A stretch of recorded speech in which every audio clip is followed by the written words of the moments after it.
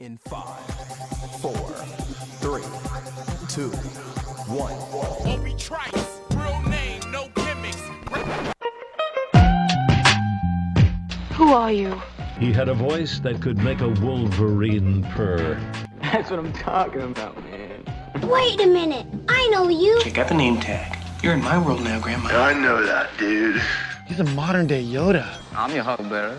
Allow myself to introduce myself. Greetings and salutations. We came, we saw, we kicked its ass. You're excited. Feel these nipples. That boy's good. Mm-hmm. Good and terrible. Well, I have a microphone, and you don't. So you will listen to every damn word I have to say!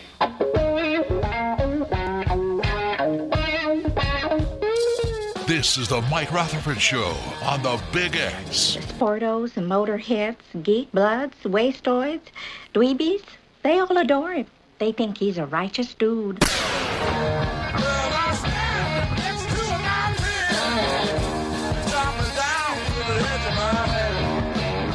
All right. Welcome in, everybody. It is Monday, January 9th, the final day of the 2022 college football season, and this is the Mike Rutherford Show, coming to you as always from the University of Louisville College of Business Studios. Get your MBA, feel like you're being paid to do so in the process. Find out how that's possible by visiting business.louisville.edu. We're here from 3 to 6 today on 1450 AM, 96.1 FM, streaming all over the land. You know it better as the Big X. Mike Rutherford back with Trevor Kelsey, TK himself in the house. I was going to say, you came in here looking like you're about to die. I don't know. We decided last week that you were on a World Museum tour. You spent, one day at the Met. You flew across the pond. You went to the Louvre. You were doing all those things. Actually, I didn't go to any of the fancy. I went to all like the side road museums. A hipster museum tour. Like I went to the world's largest thermometer. I visited the world's second largest ball of yarn. The world's largest mud house. That was cool. Except it rained and it became the second largest while I was there. Nice. That's a good joke. Thank you. I enjoy it. Now, you come in here. I never know when you have these little hiatuses. Hiati? I never know what you're going to come in here like, because I'm never sure like when you got back.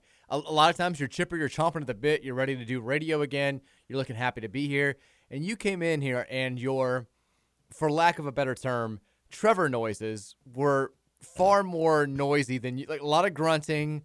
The hair is all over the place. I don't know if it's been washed in a week and a half. It looks like you got back in town like 3 hours ago. Is this relatively accurate? No, I was trying to think last time I washed my hair. Saturday. Yeah, Sunday. Well, that's not terrible. Yeah. No, I mean, it's a little rough. I don't know. I think I got kind of a little bit of a cold bug now already. No, great. I know, but I'm okay. I sound a little congested. I feel a little congested. Yeah. So I kind of felt it come, but I don't think it's too bad. I don't think anything's gonna knock me out. God knows, you go out of town, you come back, you get sick. I mean, it's museum tours. Yeah, I mean, people don't. I mean, seriously. I mean, can we get somebody to watch the Mona Lisa for God's sakes? Come on. I mean, come on, people. You look. I feel like I don't know. I feel like I haven't. I know it's only been a week, but it feels like I haven't seen you all year. It does feel a lot longer because we had the holidays interspersed. We had some more breaks then. It does feel like you were gone for longer than just a week. And I don't get a props for the all-year joke as well because good joke. Last time I saw you was 22. I missed that. Well done. Your beard looks thicker. Does it? Like have you been letting it grow out more? Not really. No. Like it looks, especially around like the goatee area. No, it looks like the mustache and I trimmed it on Friday because we were going out to dinner, so I may have just done a bad job. Because usually you just have like the George Michael 5 o'clock shadow thing going. Yeah. Which I don't. I mean, I think it's cool. I mean, you're trying to keep 88 alive. Always. Yeah. So I mean, but like today it looks. I don't know. I mean, mine's always gets thick because I'm lazy and I don't shave it till last minute. But like I don't know. Maybe it's just the distance I'm at, or something. Maybe I just haven't seen you in a while. Maybe it's the light. I don't know. It's just like it looks a little thick. Like you're going. You're trying to grow a little beard now. Going. No, I don't think it's any different than usual. But have you ever let the beard grow out like? Full, yeah. Yeah, like when's the last time you let it go out really good? Like last year. Like pandemic year? Yeah. It got kind of out of control. Like to the point where it's like the hair from like is like you could like take it across your entire lips. Like it's so long from one side to the other. Do you start licking your the mustache? Or, I do. You know what I'm doing right now? Yeah. You can't help it. I hate it too because you're like, when did I eat that? Yeah, it's bad. It got a little bit out of control, but I didn't care. I wasn't seeing anybody. It was fine. Does Mary she's okay with I'm certainly the 5 o'clock shadow for y'all? She's fine with it. But was it the full beard? Is she anti against that? She thought it was. I think she was okay with it. Okay, she was good with it. When's the last time you had a clean shaved face? It's been a long time. It's been like 2013, 2014. Wow. It's been a long time. Are you just is this like a boycott until we win another title? No, it was more like I need to lose a lot of weight before I can shave my face. And, you can see like the 15 chins. But now I have lost a lot of weight. I guess I could. But I don't really want to. I don't like it. Once you start losing the hair. You're saying, why force it out? The hairline, it shapes the face. And so you lose that shape. When you lose it, and you just look like a giant egg if you don't have some hair on there. And so that's what the beard does. It's like every dude who starts losing their hair just grows a beard. You notice that? I have lots of friends who are bald on top of full big beard. Yeah, it has something to shape the face, or else you just look like this. You look like Darth Vader when he's unmasked. And that's not what you want. You're not that old. That's not what you want. You don't want to look like the gigantic egg. I always thought it was just like I know I can't grow hair on the top of my head and it's gone, so I'm just going to grow a beard to show you that I'm not like a complete loser. Now, I started doing it before I started losing my hair just because I got sick of shaving. And I was just like, whatever. Oh, I hate shaving. And my dad's always had a beard. He actually, the only time that he shaved in my lifetime, the only time that he'd shaved since he's known my mom, it was like my senior year of high school. And we had senior retreat. So I was gone for the weekend, and I came back home, and he had shaved his face. And he looked horrible. And it wasn't just because none of us had seen him with a beard. He immediately started growing it back. Like he was furious. He was pissed off. He couldn't believe that he did it. He looked terrible. And I kind of feel like that's how I would look now if I went full shave. But probably not going to happen anytime soon. But we're happy to have you back. Thank you. It's good to be back. Since you've left, since you've been gone. Great song. Jeff Brom has been moving mountains. I feel like so much has happened since I've left. I mean, it really has. And I don't know how much of this, I never know how much you've seen and how much I'm just going to be relaying to you and then you're reacting to it. But we'll get to all we'll get to all the additions from over the weekend. We'll talk about that today. We had one defector that we'll talk about. We'll get to that, yeah. We will. I mean, basketball is happening still. Hey, we're covering 4 straight. You ain't lying. I covered on both Syracuse and in the weekend, in the Wake Forest game. Wake Forest one, that one got me close. It was close. It was close. Look, the 1 point cover is the new 1 point actual loss. This is what we do now. This is where we moved on to. We've got reaction. Good, I'm down 4-2 to EMU right now. Oh, God. They won again this week? Yeah, I'm down 4-2. So I just said, I might have to save this covering cards money just to pay you back for the lost money. You may be in some trouble. I don't know if we can get to 5 at this point. I don't know if we are. Your best hope may be a push. We haven't discussed that. Does that mean you just pay $250 or? No, I think you just don't pay anything. Okay. Why would you just pay each other $250? I don't know. Why would you just not do anything? What a horrible solution to that. This is why I got fired at my casino job. We've got a preseason ranking for Louisville football that we'll get to. Exciting times there. IU. Oh, they're scared of Jeff Brom. You can't tell me they're not scared. $1 million to get out of playing us. They're terrified of more ass kickings from Jeff Brom. We can get to that. We can have some fun with Scoots there. Calipari to Texas. The rumors are heating up. We can talk about that. It's not going to happen, but we can talk about that. We've got women's basketball. Get the dub yesterday over Pitt. They're playing a little bit better. They're still kind of having to grind out games over inferior opponents, but we'll get to that. Scary night for Russ Yeast last night. Again, lots to talk about, but I'd be remiss if I didn't start today by at least giving a shout-out to my Detroit Lions. They deserve it.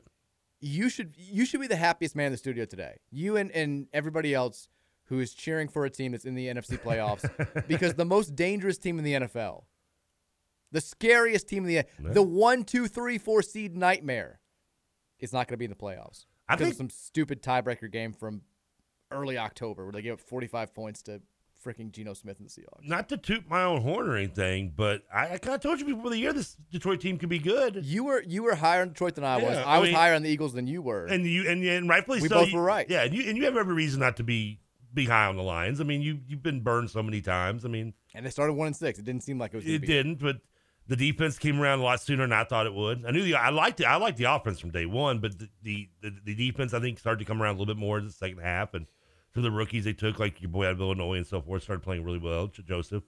So, I mean, I was happy to see him. I was so upset when Seattle when the Rams couldn't do that. It was a bittersweet Sunday. Yeah. Because I hated the fact that the Packers, who've been worse than us all season long, yeah. They were the ones who swept them. They were the ones we went 5-1 in the North. We should be in the playoffs.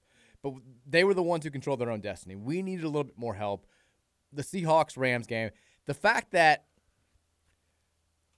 if I look gross, I mentioned you look like you haven't washed your hair. If I look like I haven't showered in 3 weeks right now, it's because I had to spend an afternoon cheering for Baker Mayfield.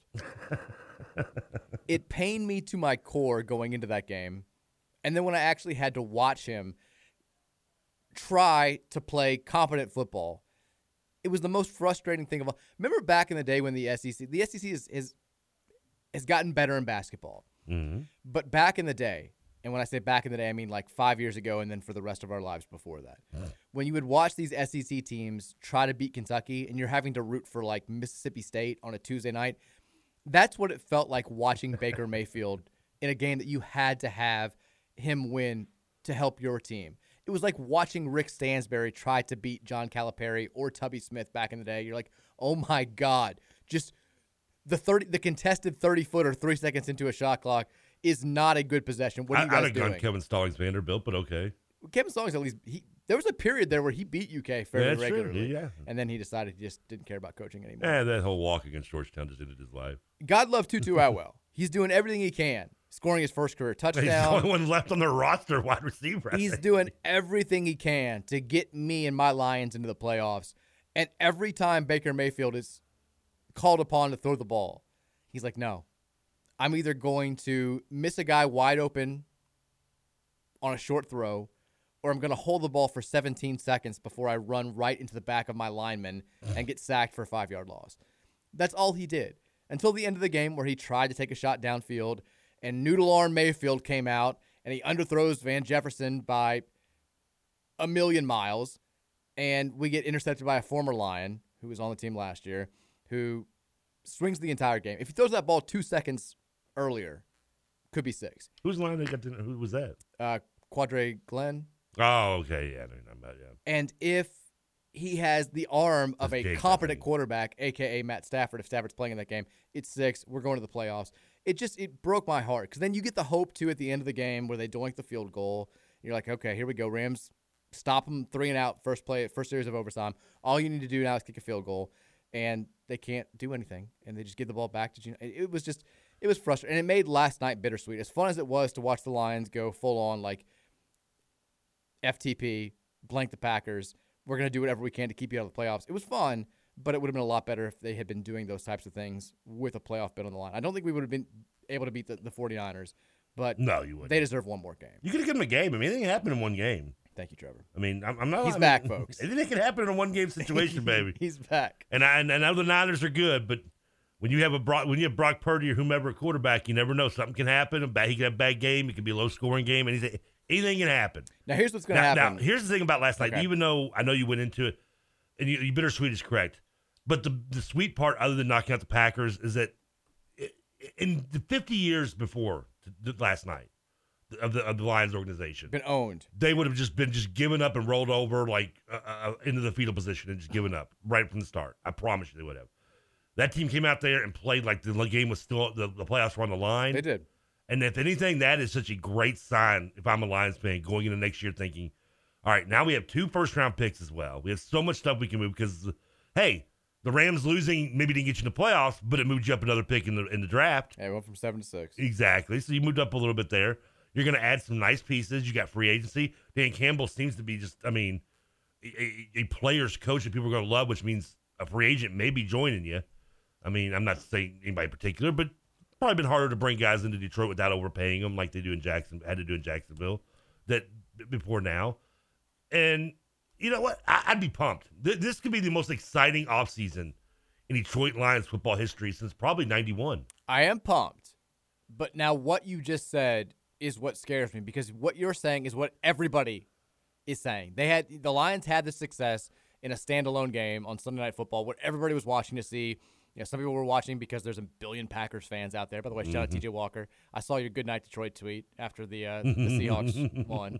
Good night, Packers. Enjoy that. Like everybody's watching because they're either Packers fans or because they want the Packers, and in particular Aaron Rodgers, to lose and see his career go out in flames at Lambeau against a historically inferior opponent. He's coming back next year, isn't he? He doesn't know. He's going to hold the franchise hostage for like 3 months, I'm sure. He's dating the Bucks owner's daughter. I think he's going to stay in town. Well, we'll see. But everybody's watching that game. Everybody sees how fun the Lions are. People loved watching Dan Campbell on Hard Knocks, all that stuff. Oh, yeah. They recognize that they went 9-8. Like, the Lions are going to get more hype going into next season probably than they deserve, and maybe more than they have in my entire lifetime as a Lions fan. Like, I got buddies who I haven't heard from in months texting me and being like, am I a Lions fan now? Like, these guys are great. And I'm like, listen, as a Lions fan, I don't like it. I don't want the additional hype. I don't want the attention. They were great down the stretch this season. They were so fun to watch. They clearly, I think, belong in the playoffs. I hate that they don't get in despite having the same exact record as the Seahawks. That Carolina games were going to haunt you for all season. Carolina or the Thanksgiving one. I know it was the Bills, but like they had that. Yeah, but Carolina's the game you shouldn't lose. They shouldn't have lost that game. Panthers are a horrible team. Baker Mayfield also cursed the Panthers. Like, he took them out of playoffs. So they played that game. Baker Mayfield kept 3 teams out of the playoffs this year. And he for some Rams, reason, Panthers, and Lions. And we all know he stole Lamar's second Heisman. He did. I never liked him. Now I hate him even more. And for some reason, he's hanging out in the Heisman house where he doesn't deserve. He just breaks in. Boy, those commercials are going to start going away pretty soon. Oh, thank God. That man, I can't take another. You know what annoyed? I told you it annoyed me that Oakland had Barry Sanders and Baker being all buddy-buddy. For some reason, somebody saw him as like extremely marketable coming out of college, and he was in a billion commercials despite always sucking at football, and that's going to stop. Those days. I hope he invested that money wisely because the NFL. And after the game, he has the audacity to say, "I know I'm an NFL starting quarterback." No, you're not. I just realized that because he got shipped around so much during this season, we could have done like a really cool like redone of maybe the commercials where he's living at Cleveland Stadium, and then we had all those commercials where he's like doing the walking around Cleveland Stadium like it's his house and his pajamas and everything, and we could just had one where he just got back and he had like an eviction notice. He just stuff's like on the front porch. You're out. Yeah, and he goes to Carolina. Same thing happens. And, like, we could do a to be continued. Like, the Rams lose this game. It's going to be Baker coming to the SoFi, and it's like, eviction notice. Where does Baker end up? It's like, doom. Now, that would be a tough sell to his agent.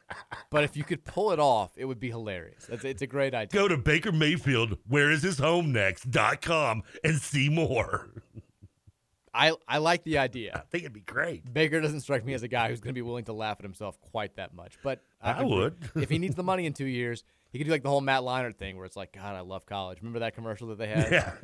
I could see that happening if the checks stop cashing. But it was a bittersweet night for the Lions, just a bitter night for the Packers. Also, can I just say it? An undeserved moment for Randall Cobb. They had like the 15-minute tracking shot of Rodgers and Randall Cobb walking up the tunnel together, arm in arm, like arms around each other and all this stuff. And don't get me wrong, I understand that they're good friends. They had a great connection. Cobb was a very good NFL player. But like, the cameras are following him because it might be Aaron Rodgers' last game. And he's one of the better quarterbacks of all time. And Randall Cobb is not going to be a Hall of Famer. It felt like Mike Bush committing to Louisville, where he's like shouting out Sergio Spencer at the same time. It's like, okay. Well, I mean, they were showing him because it was like, will Cobb be back? Only if Rodgers is back. It's like this. Cobb's got to be wondering if I'm going to have a job. That's what he's saying to Aaron. He's like, dude, come on, man. Give me one more paycheck. But the amount of time that was focused made you, if you knew nothing about football, you would have been like, man, these two legends walking out into the sunset together. And it was like, not really a deserved moment for Randall Cobb. The camera's not on him because of what he's done. The camera's on him because Aaron Rodgers' arm is around him. But I get it. It was a cool friendship moment. Cobb, from everything that I've been told, is a very nice guy. But I was like, he doesn't deserve to be in the spotlight in this moment. That's all it is. But props to the Lions. They're awesome. You just hate Randall Cobb, man. Not really. Never come on the show again. He's never coming on. As if he was on here before. He's never coming on here. We've got Louisville stuff to get to here. We'll take your text throughout the course of today's show as well. If you have thoughts, if you have questions, if you have comments, if you have concerns, if you're happy about TK being back, if you're pissed about TK being back, let us know at 502-414-1450. That is the Thornton's text line. And a reminder, if you download that Refreshing Rewards app from Thornton's, you're going to be treated to a free breakfast sandwich and also a free drink. We're talking tea, we're talking coffee, we're talking fizzy freeze, we're talking whatever you got over there at Thornton's. All you got to do, open your app, search Thornton's, download the Refreshing Rewards app, become a member, boom, you got breakfast for free one day this week. And then text us at 502-414-1450. Did the text line miss me last week? Yeah. Lack of confidence. I was just trying to think of specific instances. And as you said that, somebody just texted in and said, we missed you, TK. Who all replaced me last week? I didn't get a chance to listen to much. We had, because we were only on 4 days. Yeah, throughout Monday, yeah. Tuesday, we had Matt McGavick in on Wednesday and Friday. Okay. Tuesday, I think it was just me and Patrick was working the board. All right. Yeah, Patrick did a good job out here. Patrick did well. Well, he couldn't get us on the first day, and he was freaking out a little bit. And the second day, we also were late to get on, but it was his fault. He figured it out on his own, but the first day was not his fault, he said. The second day was his fault, but that was okay. And then Gary did Thursday and Friday. We had Matt McGavick on here on Wednesday and Friday, and then I was solo on Tuesday and Thursday. But we did a guest-heavy show on Thursday. I won money on Patrick last week. How so? He had to do the high school game on Friday night. So he called me up, and I'm going over everything with him. And this was his first time he's done a high school game on the board. So, I mean, it was kind of like throwing him in the deep end a little bit. And I'm going over everything with him, and we're going through it. And I'm like, okay, you got this. He goes, don't call me if you need me, yada, yada. And my buddy was sitting next to me. He's like, he's going to call you like 5 times the next hour. I know it. And I was like, he's not. I was like, he's got this. And he was like, I was like, the game's 2 hours long. I was like, I'll put the over under at 3 calls. And he was like, $20? Like, $20. Call me once. So you won. That's it. Once, and that was at the beginning of the game because he got to check something that was, he knew he did, and he just kind of brain farted on it. And that was the last call I got from him the whole game. I was like, yeah, it's my boy, P. Diddy from the city making me money. Well done. not that jingling money, the kind that folds. Okay. Text line said, here's the response to you. Text says, we missed you, TK. Thank you. Texture says, glad to hear the voice of reason is back on the radio. Welcome back to TK as well.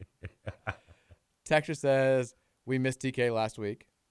Texture says, glad we get back to not talking about sports now that TK is back. Oh, no, we got plenty. There's plenty to get into that wasn't sports related. Texture says, who's TK?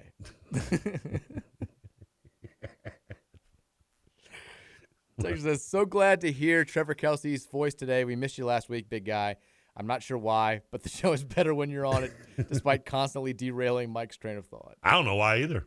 I don't either. I'm not sure it is, but that's okay. Yeah, we need to see proof of that. Texture says, did TK hang a selfie in the Louvre? Yeah. Apparently, you're not supposed to sign the art. The best was, so, like, I was saying that on Thursday or Friday show. I think you remember the last museum I've actually literally been to. I can say that. I don't think that's a huge shocking statement. Like a Hall of Fame doesn't count as a museum, right? No, but okay. But it kind of is. I mean, it's kind of a museum, right? For sure. If I don't count that, oh my good Lord, it'd be the Science Museum downtown. Yeah. And I'm wondering how, and God knows, I mean, how many of those little things have been knocked off from the swinging yearly clock in the front of the door. You know what I'm talking about? Well, yeah, it's a clock. Yeah, that thing's probably knocked off a bunch of year marks since I've been there. Probably has. That was always a cool thing.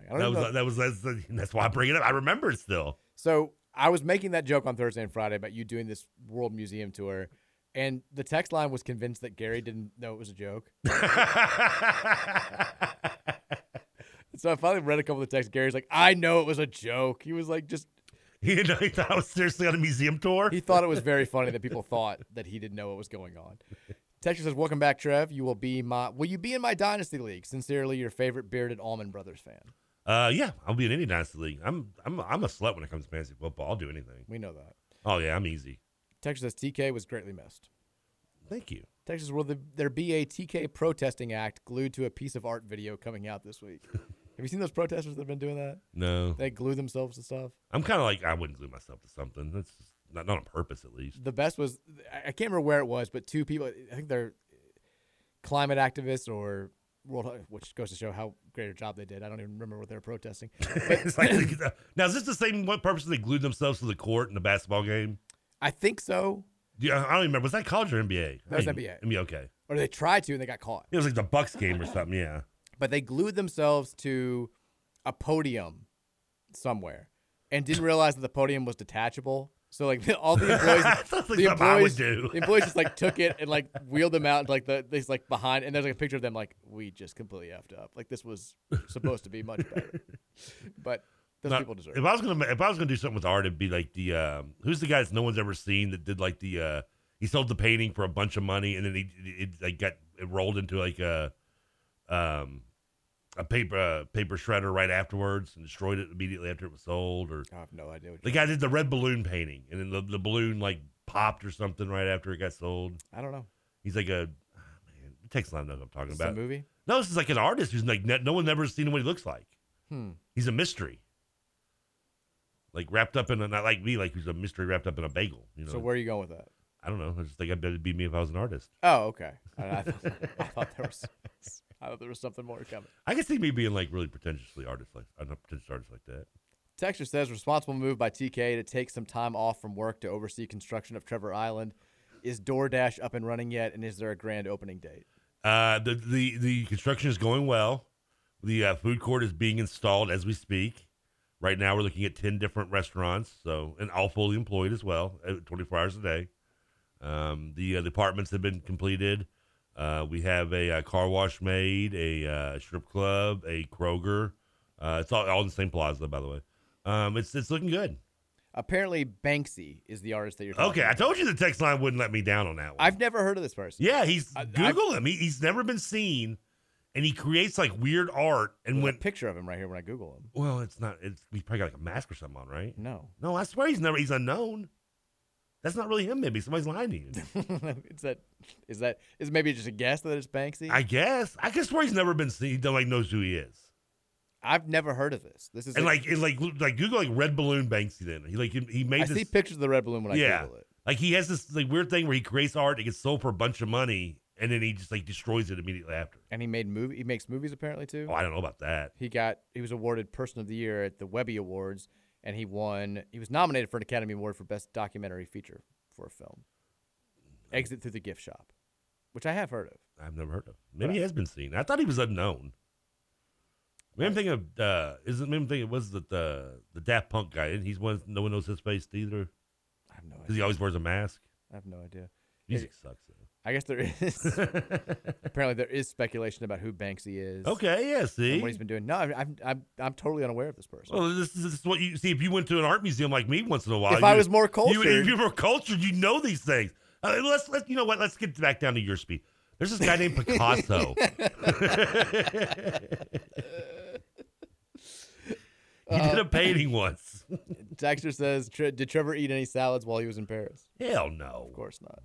Of course not. Dexter says, is the artist, Banksy's the artist he's talking about, watch Exit Through the Gift Shop. I remember hearing about that I don't know movie. that. I just know the red balloon thing, and I know, like I said, the painting he bought, and like as soon as it got sold, something triggered, and like the painting drops, and the frame was a paper shredder. That's kind of cool. And it like shredded the painting right there, and I think sold for like $1 million. Jeez. Yeah, the balloon one sold for a bunch of money too. It wasn't like this was cheap. I feel like I need to spend some time with the Banksy Wikipedia tonight. And who's to learn about this? Text linking up with this. There's another one. Who's the famous like street tagger guy that does stuff? I can't. The only reason I remember know this person because he's on The Simpsons once. Your requests are just getting broader and broader. Who's the famous graffiti guy? No, eventually I'd just be asking for broads. Texas, was TK really out because he was secretly recruiting for KP? I was. I was actually recruiting for Braum, which it shows I was very productive. You're killing it. I was out there like, hey, listen. Then I had to stop in Bloomington and be like, do y'all really want to play us? And they're like, yeah. I'm like, really? I'm like, Did I show you what happens when you go against the Braum? Did I show? Look at Purdue. Look what happens to Purdue when the Brahms leave. Woo. Yeah, they're struggling. Like I said, that's a lot happened this week. It did. It all started. I mean, you had the whole just the weird thing with Monday Night Football and Hamilton, which, does it make me a bad person that when that happened, everything was going on? Please don't. You don't even. The way that you're prefacing what you're about to say, I was glad that you weren't around last week. Like, obviously I wanted to be healthy. But one of the first things I thought was like, thank God I didn't have to worry about Diggs in my fantasy football team. because I went into that game with Diggs, but I already had the game won. And Diggs, if I had gone to that game like down 5 points and Diggs got 4.6, and he got called, I don't know what I would have done. You would have been me because I lost by less than a point because they took away all the points from that game. Oh, no. Yeah. It's okay. Did you not get to do something with this weekend? No, it was over. That's it. And they called you a champ? No. Yeah, that's it. I want the name of your commissioner. I want him on the phone right now. I can dial down on his phone. I know how to get out. That is ridiculous. Text line, we need to boycott this person's business and home. And let's cancel him right now on Twitter. Texas, I did not miss the Trevor Kelsey show. I liked actually talking about Louisville sports. Yeah, well, hope you enjoyed it. Listen to last week's on podcast. Texas says, Mike, watch some docs about Banksy. I think he's actually the Bring Brom home guy. That's a good point. All right, let's take a break on that note. When we come back, we'll get into the football happenings of the weekend. 4 newcomers into the U of L football program. A couple of them, 3 of them, I guess, will be eligible for next season. 1 freshman, 2 transfers. And then we'll talk about TJ Capers, who, yeah, boy, spoiler, he's a big deal. He's a big deal. We'll talk about that. We'll take some more of your texts at 502-414-1450. Keep it locked right here on the Mike Rutherford Show. It's 1450 and 96.1, The Big X. Why the word you say? You're the big one. You a monkey on a string. We're gonna cut my lifeline. You a doggy on a chain. Gonna fight the mailman. Why the word you say?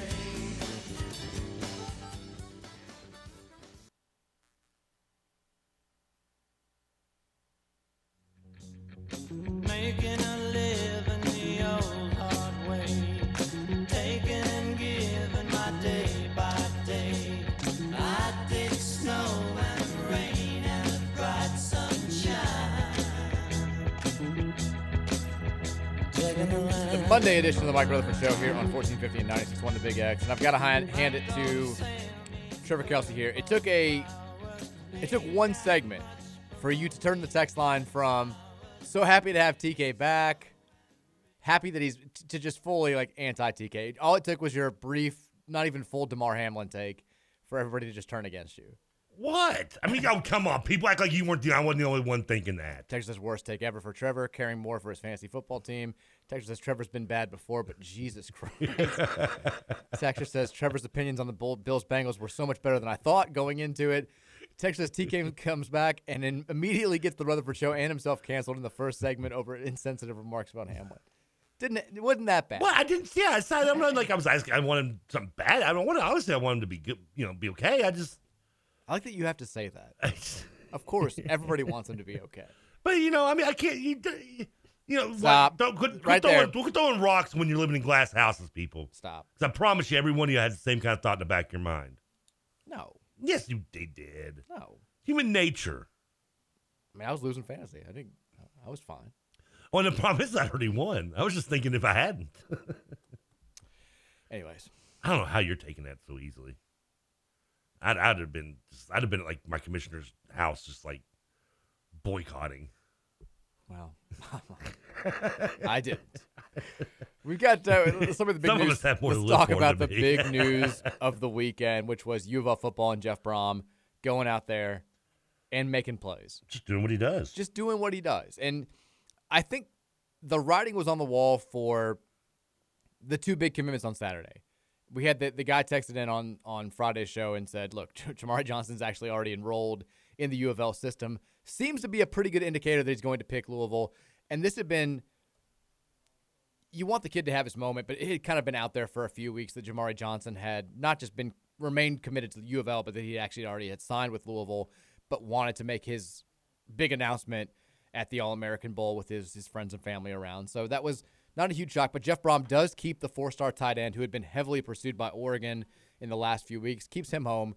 And then the other big news, and we can talk about the transfer players in a second, but TJ Capers on Saturday. I know that this comes hand in hand with we're almost a year away from signing day. But even if he doesn't wind up signing at Louisville, TJ Capers becomes the highest rated player to ever commit to Louisville football. Yep. Number 5 overall in the class, according to Rivals. Number 7 in the class overall, according to 24/7 Sports. 5-star across the board. Offers from every program in America. Bama offered. Georgia offered. USC offered, Ohio State, anybody has offered this kid. He's in Miami's backyard. Miami's all over him. And he picks Louisville on a video feed. Like, there's video out there of him choosing Louisville over Georgia, the team that just won the national title and has a chance to make it back-to-back national titles tonight. That is no small thing. I mean, this kid he's 6'3", 230, runs a 4.6 40, is an outrageous playmaker. He can play linebacker. He can come off the edge. He can do whatever you want. He's the type of kid that Louisville never had a shot with before. And honestly, he's the type of kid that you would think they'd only have a shot with if they had a defensive-heavy coach like Charlie Strong back in the day. And that's not Jeff Brom's reputation, and yet he's still going out there and getting TJ Capers. So I understand that we still got 11 months to hold on to this kid, that Miami's not going to stop recruiting him. The SEC schools aren't going to stop recruiting him, and that we lost Ruben Owens in a similar situation. But it still speaks volumes that you've got this kid making national news for your football program on Saturday. Number 5 overall. When have we ever been swimming in these waters? And it wasn't. And we just lost our head coach. Do you remember when some of the detractors of why we shouldn't get rid of Satterfield, or I guess we didn't get rid of him technically, but he moved on. But was it like how it's going to affect recruiting? Yeah, like this recruiting class coming in, and I know we did lose. Obviously, we've lost some of those big players from that said recruiting class, but not I think Cincinnati though. Just a couple. Not to Cincinnati though. Not the big ones. Not the big ones. And we've lost a couple of just two other schools. But A, it's a good chance that was going to happen anyway. And B, even if it had happened, would Sat have been able to replace him in the way that Brom has replaced it? And I know not by the same position, but I mean you lose a guy that's a highly touted running back in Ruben Owens who is top 100. And you replace him with a guy who's top 10. I mean, that's do I really? Even I can figure that math out and tell you one's better than the other. Well, he's not really a replacement for Ruben Owens, but I see. But in terms, he's the new number one guy. Yeah, exactly. And he's the highest ranked player we've ever had. And I'm not even going to. I mean, not to include some of the guys he has been able to keep from this class that were already lined up. Pierce Clarkson. I don't know. Is more? Did we ever hear anything about more? I was out of it this week with recruiting. So well, he's going to Texas. Is he going to Texas? Okay. I think that would happen when you were still here. No, it wasn't official yet. It wasn't. It wasn't. No, it wasn't. You pretty much assumed it was official, but it wasn't. Yeah. Official. I kind of assumed it too, which is why I was just like, I figured he was.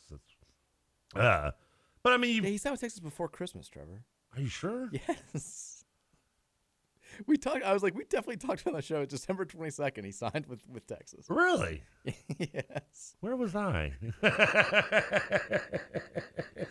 Anyway. Yeah, you're right on this one. Okay. Continue. Touche. But the recruits have still been coming in. The excitement is here. When is the Georgia Tech game? I can't wait.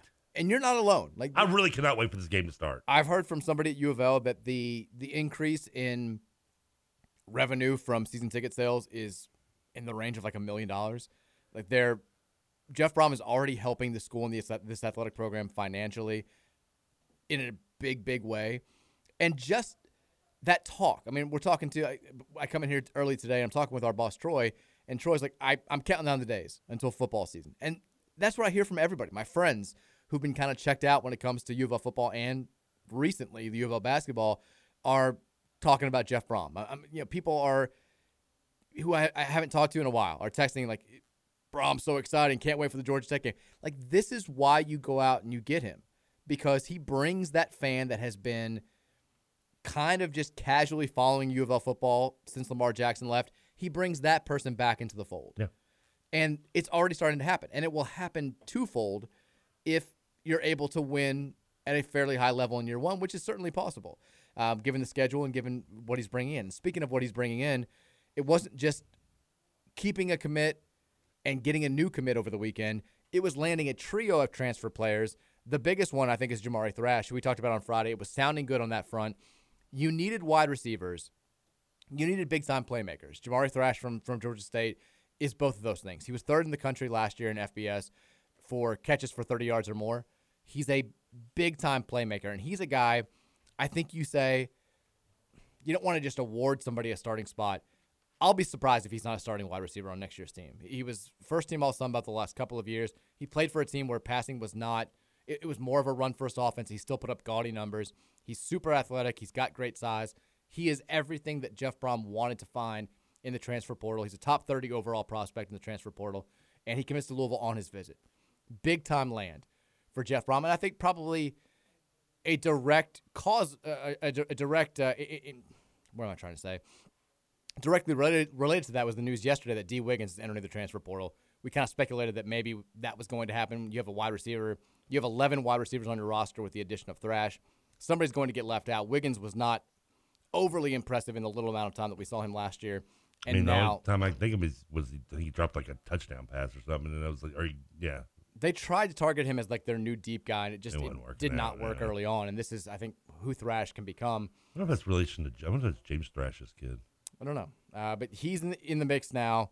You've got 4 now total transfer wide receivers, and then on Friday, kind of, I guess it was Saturday morning, kind of out of the blue, you get Gilbert Frierson, linebacker and safety from Miami, to commit to the program, and that I think we found out was directly related to what happened on Saturday night, Sunday morning. Miles Slusher, former top 30 transfer player from Arkansas who committed to us, chooses to tuck tail, and he's going to Colorado now and signs with Deion Sanders and them.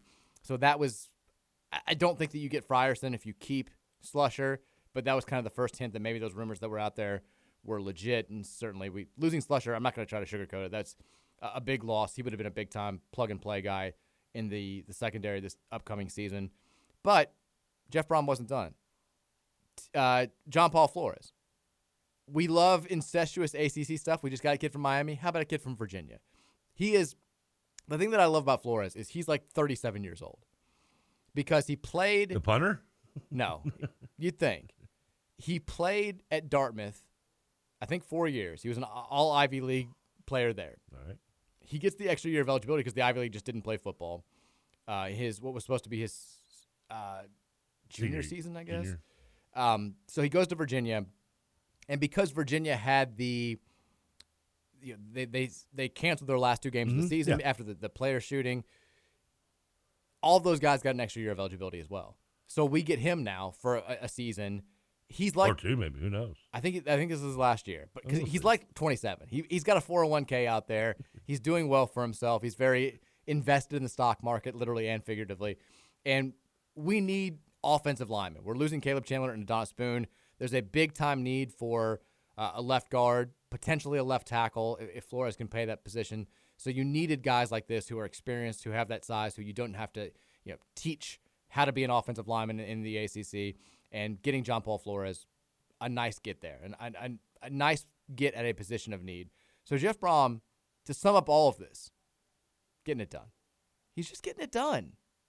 Getting it done in the offseason and about to show it on the field. I hope so, because this is as exciting as I think the fan base has been about a season since 2017. I would say the year going after the Heisman winner. Yeah, going for into sure. that next season. Yeah, I think that's where we are right now. I mean, right up there.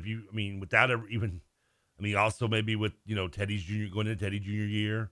There's another one maybe. Just they're few and far between, and it's right up there at the top of the list without having even coached a game. But that's okay. Every guy that we've seen as a potential transfer that the fan base has looked at and said, man, that would be nice. Brom's got him and gotten him quickly. Kevin Coleman, who we talked a lot about last week, the big-time transfer from Jackson State, suck on that, Dion. He was a former top 100 recruit, 4-star in the 2022 class. He's on campus. You're hearing that he's having a good time, and bam, like 2 hours later, he's committed to U of L. Like it has all happened so quickly. And then to keep a 4-star tight end, which has also become a position of need after losing Marshawn Ford and some of the other guys that have been productive for you the last couple of seasons, to keep him when Oregon is throwing the kitchen sink at him is a big-time deal as well. And I think Jamari Johnson is good enough that he can see the field immediately for you. He probably knows that, and with a coach who is for sure done a good job of getting talent in the tight end position into the NFL. And I love what all of these players are saying about the coaching staff, about how much they love them. And Jamari Johnson is like, the new U of L staff, those are my guys. Like, the way that he uses tight ends is beautiful. Whatever Brom and company are doing to sell this program to everybody who's visiting is clearly working. I love seeing Jamari Thrash sitting next to Brom and Jack Plummer at the U of L basketball game, although I was like, get him out of here. I think the first 15 minutes, I'm like, get him out. Get him out. They've seen the arena. They've seen the fans They don't need to watch the game. Get them out. But it was like, I like that Brom is trying to do that already, where he's like, hey, quarterback, this could be your big playmaker next year. You guys can do something beautiful here. This fan base is desperate to see winning football again at the highest possible level. You guys go be stars. Desperate to see a win at this point, any level of any sport right now. Yeah, I mean, we won our bowl game. Let's be fair. We won 8 games in football. That's true. We did. It was not a terrible season, but it just kind of, it just felt like. I mean, it won't be a shock to anybody that when we're playing for the national title next year, like it is with TCU, who by the way is the 4th team to play for national title after having a losing season the year before. I mean, they were picked 7th in the Big 12. Which who are the other 3 in that category? I need to look that up. Like. It has to be like back in the 50s or something, right? I think one of them is the Alabama team that we beat in the bowl game. That's right. Yeah, because they won. Yeah, they did. You're right. Gene Stallings. Yeah. Could not tell you the other 2, but that one sticks out. I think Colorado maybe has something to do with it in 90. Maybe BYU in 84. I think now this becomes the desired trajectory for the program because you've got, I mentioned earlier, Brett McMurphy from Action Network. I always just say like Brett McMurphy because people know Brett more than the Action Network. Sounds so made up. That sounds like something you go like you're watching a movie and they're like, now let's go to Brett McMurphy at Action Network on the scene. It's like when Jeff Goodman was working for, I think it was called like Overtime. I would just say Jeff Goodman says. I wasn't going to say like, Overtime Network says. Nobody knows what the hell that is. But Brett McMurphy comes out with his preseason top 25 for next season. He's got Louisville at number 20. He's got the Cards. They're the 3rd highest ranked ACC team. He's got Florida State at 4 and Clemson at 9. And then just behind them, he's got Louisville at 20. I'll take on Florida State. I think Florida State will be good next year. Bring them. But we don't play them or Clemson. We do play Pitt is number 22. North Carolina is number 23. We do play Notre Dame, who's in the top 15 at number 12. The schedule looks good for next season. I think here's your desired trajectory if you're a Louisville fan. Have a team that's kind of like that first Petrino team last year, not last year, but in 2014, where they win 8-9 games, 7 at worst. You're in and out of the top 25, maybe the back end of the top 25. Yeah. You have that showcase game against Notre Dame. That's a great opportunity to beat what should be a top 25 opponent.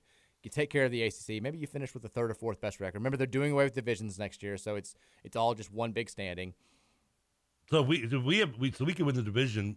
There's no divisions. Or win the conference without having to play maybe the 2 teams that are right there at the top with us. Well, we'd have to play them in the title game. One of them. Well, one of them. But yeah, if we went 8-0 in league play next year, we could have done so without having to play Clemson or Florida State. And then we'd have to play one of them in the title game. Things are lining up here for next year, I think. Can I be as bold to say we may be in the ACC title game next year? I'm not expecting that in year one. On January 9th, 2023, mark it down. You're not listening to what I'm saying. I'm saying I think flirt with it a little bit. Like win 8-9 games, maybe be like right there on the periphery of winning the ACC title. And then playoffs expanding in 2024. You may not be ready right off the jump because who knows if Pierce Clarkson's going to be ready to be the guy. If not, maybe you have to go get another grad transfer quarterback. But 2024, 2025, if we keep recruiting like this, if Brom develops the guys that we have coming in that are, again, of the caliber that we've never had before, if Louisville can continue to look at as like one of the hot schools, we're flirting with the playoff in 2024, 2025. Oh, I have no doubt about that because we might be flirting with an ACC title game in year one. You just won't let go of it.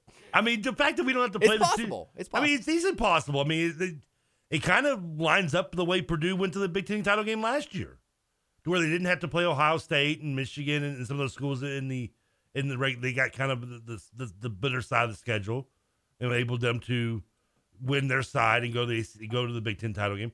That's kind of what I'm looking at this year. All I'm saying is I like the trajectory. It's up, up, up. It's like the walking man on Price is Right, except we're not falling off the cliff at the end. No. We're gonna stop yodeling right at the top. And we need this right now. Like Louisville football it hasn't been terrible since it was not terrible under Scott Satterfield, but it was just whatever under Scott Satterfield. And it was wildly disappointing in the last 2 seasons under Bobby Petrino. And I don't need to tell you what basketball has been like. Speaking of Petrino. I'll let you talk about that in a little bit. All right. basketball doing what it's been doing speaks for itself. We need one of these two focal point sports, one of these two showcase sports to really step up and get back to being nationally relevant. And football certainly seems like it's much, much closer to making that happen right now than men's basketball does. And if it could happen after just this sustained period of blah that the fan base has been forced to endure with one of its own at the helm, like, we have a chance next fall for this thing to really explode and for this to feel like 04, 05, 06, 07, like those times where it was like, we're back on board. People who haven't been caring about football are football crazy. Home games are maybe not sold out because of the expanded stadium and all that stuff, but back to those types of numbers that where we're setting record-setting attendances. We're in the 50,000s again. Like, this is all. It could not have been a better start for Jeff Brom and company. To quote the Sugar Bowl game, could not have been a better start. No. Notre Dame is the home or away. It's at home. I've got two. I've already made one huge prediction today. Okay. I'll make two. We're going to beat Notre Dame? Well, yeah, in front of a sellout crowd. Three-striper. Three-stripe game. Three-striper. Now, are you familiar? You did miss this last week. Do you know who Notre Dame's new quarterback is? Yes, the Wake Forest, Sam Hartman. Did not fare great the last time he came to Cardinal Stadium. No, he didn't. Maybe the PTSD sets in and we get a third quarter like last year's. I don't know. I'm just saying. I did see they got him. He kind of came out of nowhere and signed with them, didn't he? Yeah, I think everybody knew it. People knew it before their bowl game that he was going to go there. Yeah. Which I'll give him props for playing the bowl game. I will too, exactly. Amen, yeah. But I will also hope he throws like 16 more interceptions against us next year. It's nice to see someone with loyalty, unlike Petrino. We'll take a break. We'll Did you talk about that last week? We did. Okay. We did, but I will let you get your thoughts out there coming up in hour number 2. We'll hear from Trevor Kelsey on his thoughts on the Jimbo Fisher, Bobby Petrino staff. Oh, good Lord. At Texas A&M. Ruben Owens, if you want to come back, feel free. Ruben, what are you doing, dude? We'll run it more than they will, probably. We'll also talk basketball in the second hour because we have to. It's the Mike Rutherford Show. It continues next here on 1450 and 96.1 The Big X.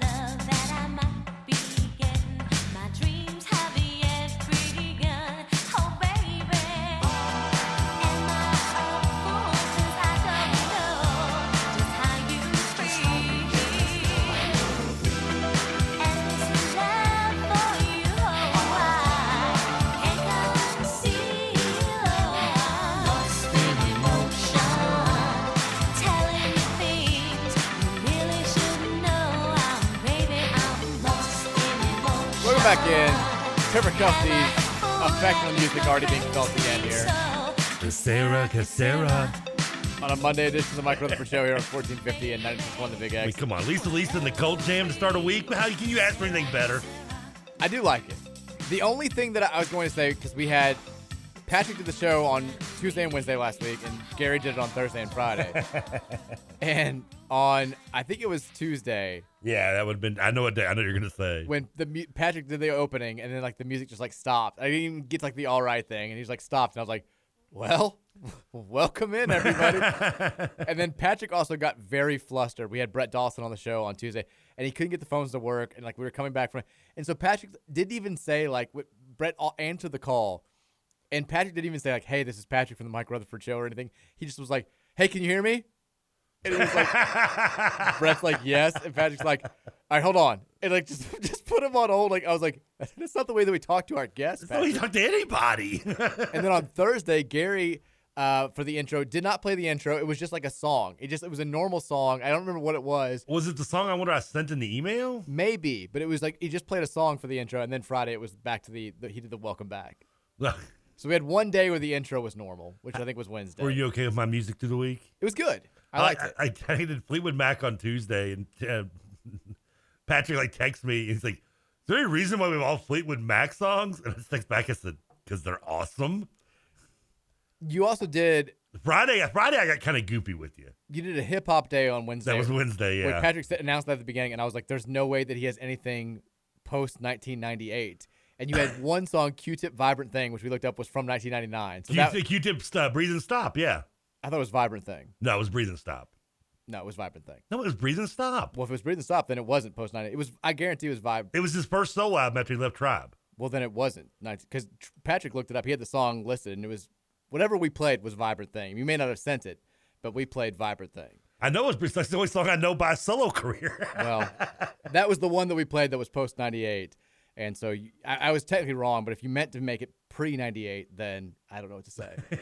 But I enjoyed that. Thursday, I don't remember what the theme was, but I remember liking the music. Thursday was just random songs. And then Friday, I don't know why I felt goofy. I was like, I'm just going to send songs. They're the most annoying songs that get caught in your head.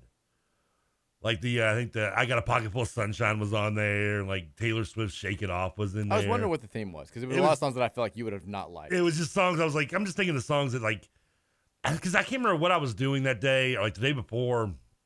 Something I caught in my head, a song I was listening on the XM radio, and something got stuck in my head, and I was like, this is one of those songs that's just so annoying. I hate it, but I just can't stop singing it. And that's when I just I'm just going to do that for Friday's show then. Thank you. And see how many of those songs that get stuck in your head over the I weekend. actually like some of them. So. Yeah, I'm not saying. And also created a Taylor Swift debate on the on the text line a little bit. What was their debate about Taylor Swift? I don't even remember. It was just like, do you like her? Do you hate her? Whatever. It happened. 502-414-1450 is the text line number, by the way. I'll take a couple of texts here, and then we'll get back to. We're back to what? I mean, not back to anything. We will talk basketball for the first time today. All right. Texas Alex Jones is reporting that secret Russian agent Trevor Kelsey missed work last week to organize a coup in Brazil and to make a mockery of Kevin McCarthy on live television day after day after day. I wasn't in Brazil. Did you see what was happening in Brazil? No. What happened? They, very January 6th-ish, stormed all the presidential buildings. Okay. To protest that Javier Bolsonaro guy, who was kind of like the Trump of the tropics is what they called him. Lost his election. What a great nickname. He denied the election. He's saying it was rigged and all that stuff. And these people who support him stormed the buildings there. So you're saying you were not involved in any of that? I was not involved in that. Now I did. This might. I hope you're sitting down for this. Okay. I did. I don't know why. Maybe it's because it came on after the Eagles game. I actually sat and watched the entire 60-minute interview with Prince Harry. Oh God. And I started thinking about it. I was like, remember when he was at the peak of popularity? And it was the same time when Wentz was at his peak in 17. And everybody's like, they look alike. Now look at both of their careers, how they parallel trajectory downhill. This is my one safe haven. My wife talks about the royal family nonstop. She knows I don't care. It doesn't stop her. We go out to dinner with friends. She and her friends talk about it the entire time. Her sister comes over. They talk about it the entire time. I've heard about Harry and Meghan nonstop for the last 7 weeks. Still married, right? They are. So is that what this is all about? I couldn't really grasp I'm not it. talking about it. This is the one place where this is a royal family free zone. No, I want to know. I'm like, do I have to come over and have dinner with the Rutherfords to get into this? Or, Mary will talk to you about it for 17 hours if you want to. Yeah, because I'm curious on some of the details. I don't know what he did, other than just marry an American. Is that what just pissed everybody off so much? I'm not talking about it. And, he's talking about getting beat up by his brother. And it's in his book. I mean, I'm not going to read the book. Texas Mike, have you heard anything on the Wisconsin running back? He looks electric. I've not. Electric. Boogie, woogie, woogie. Are we recruiting a Wisconsin running back? We do need another running back. I thought the running back there was the big guy, Braden something. He's a 6'2", 230-pound back. Isaac Garendo. Obviously somebody else I'm thinking of. He visited Louisville this weekend. I guess yesterday. Okay. It looks like he'd be a nice addition. We do need another running back. I saw Michigan got theirs back today. They did. We need to solidify that spot. We got an incoming freshman. We've got Maurice Turner coming back, Jawar Jordan coming back.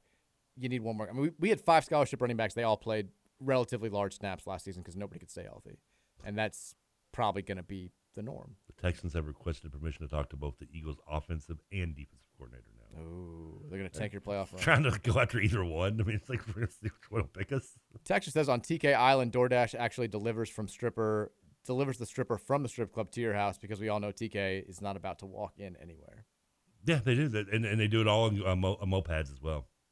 No cars, all mopeds on the island only. Why are you saying mopeds? Mopeds. Moped. It's pad.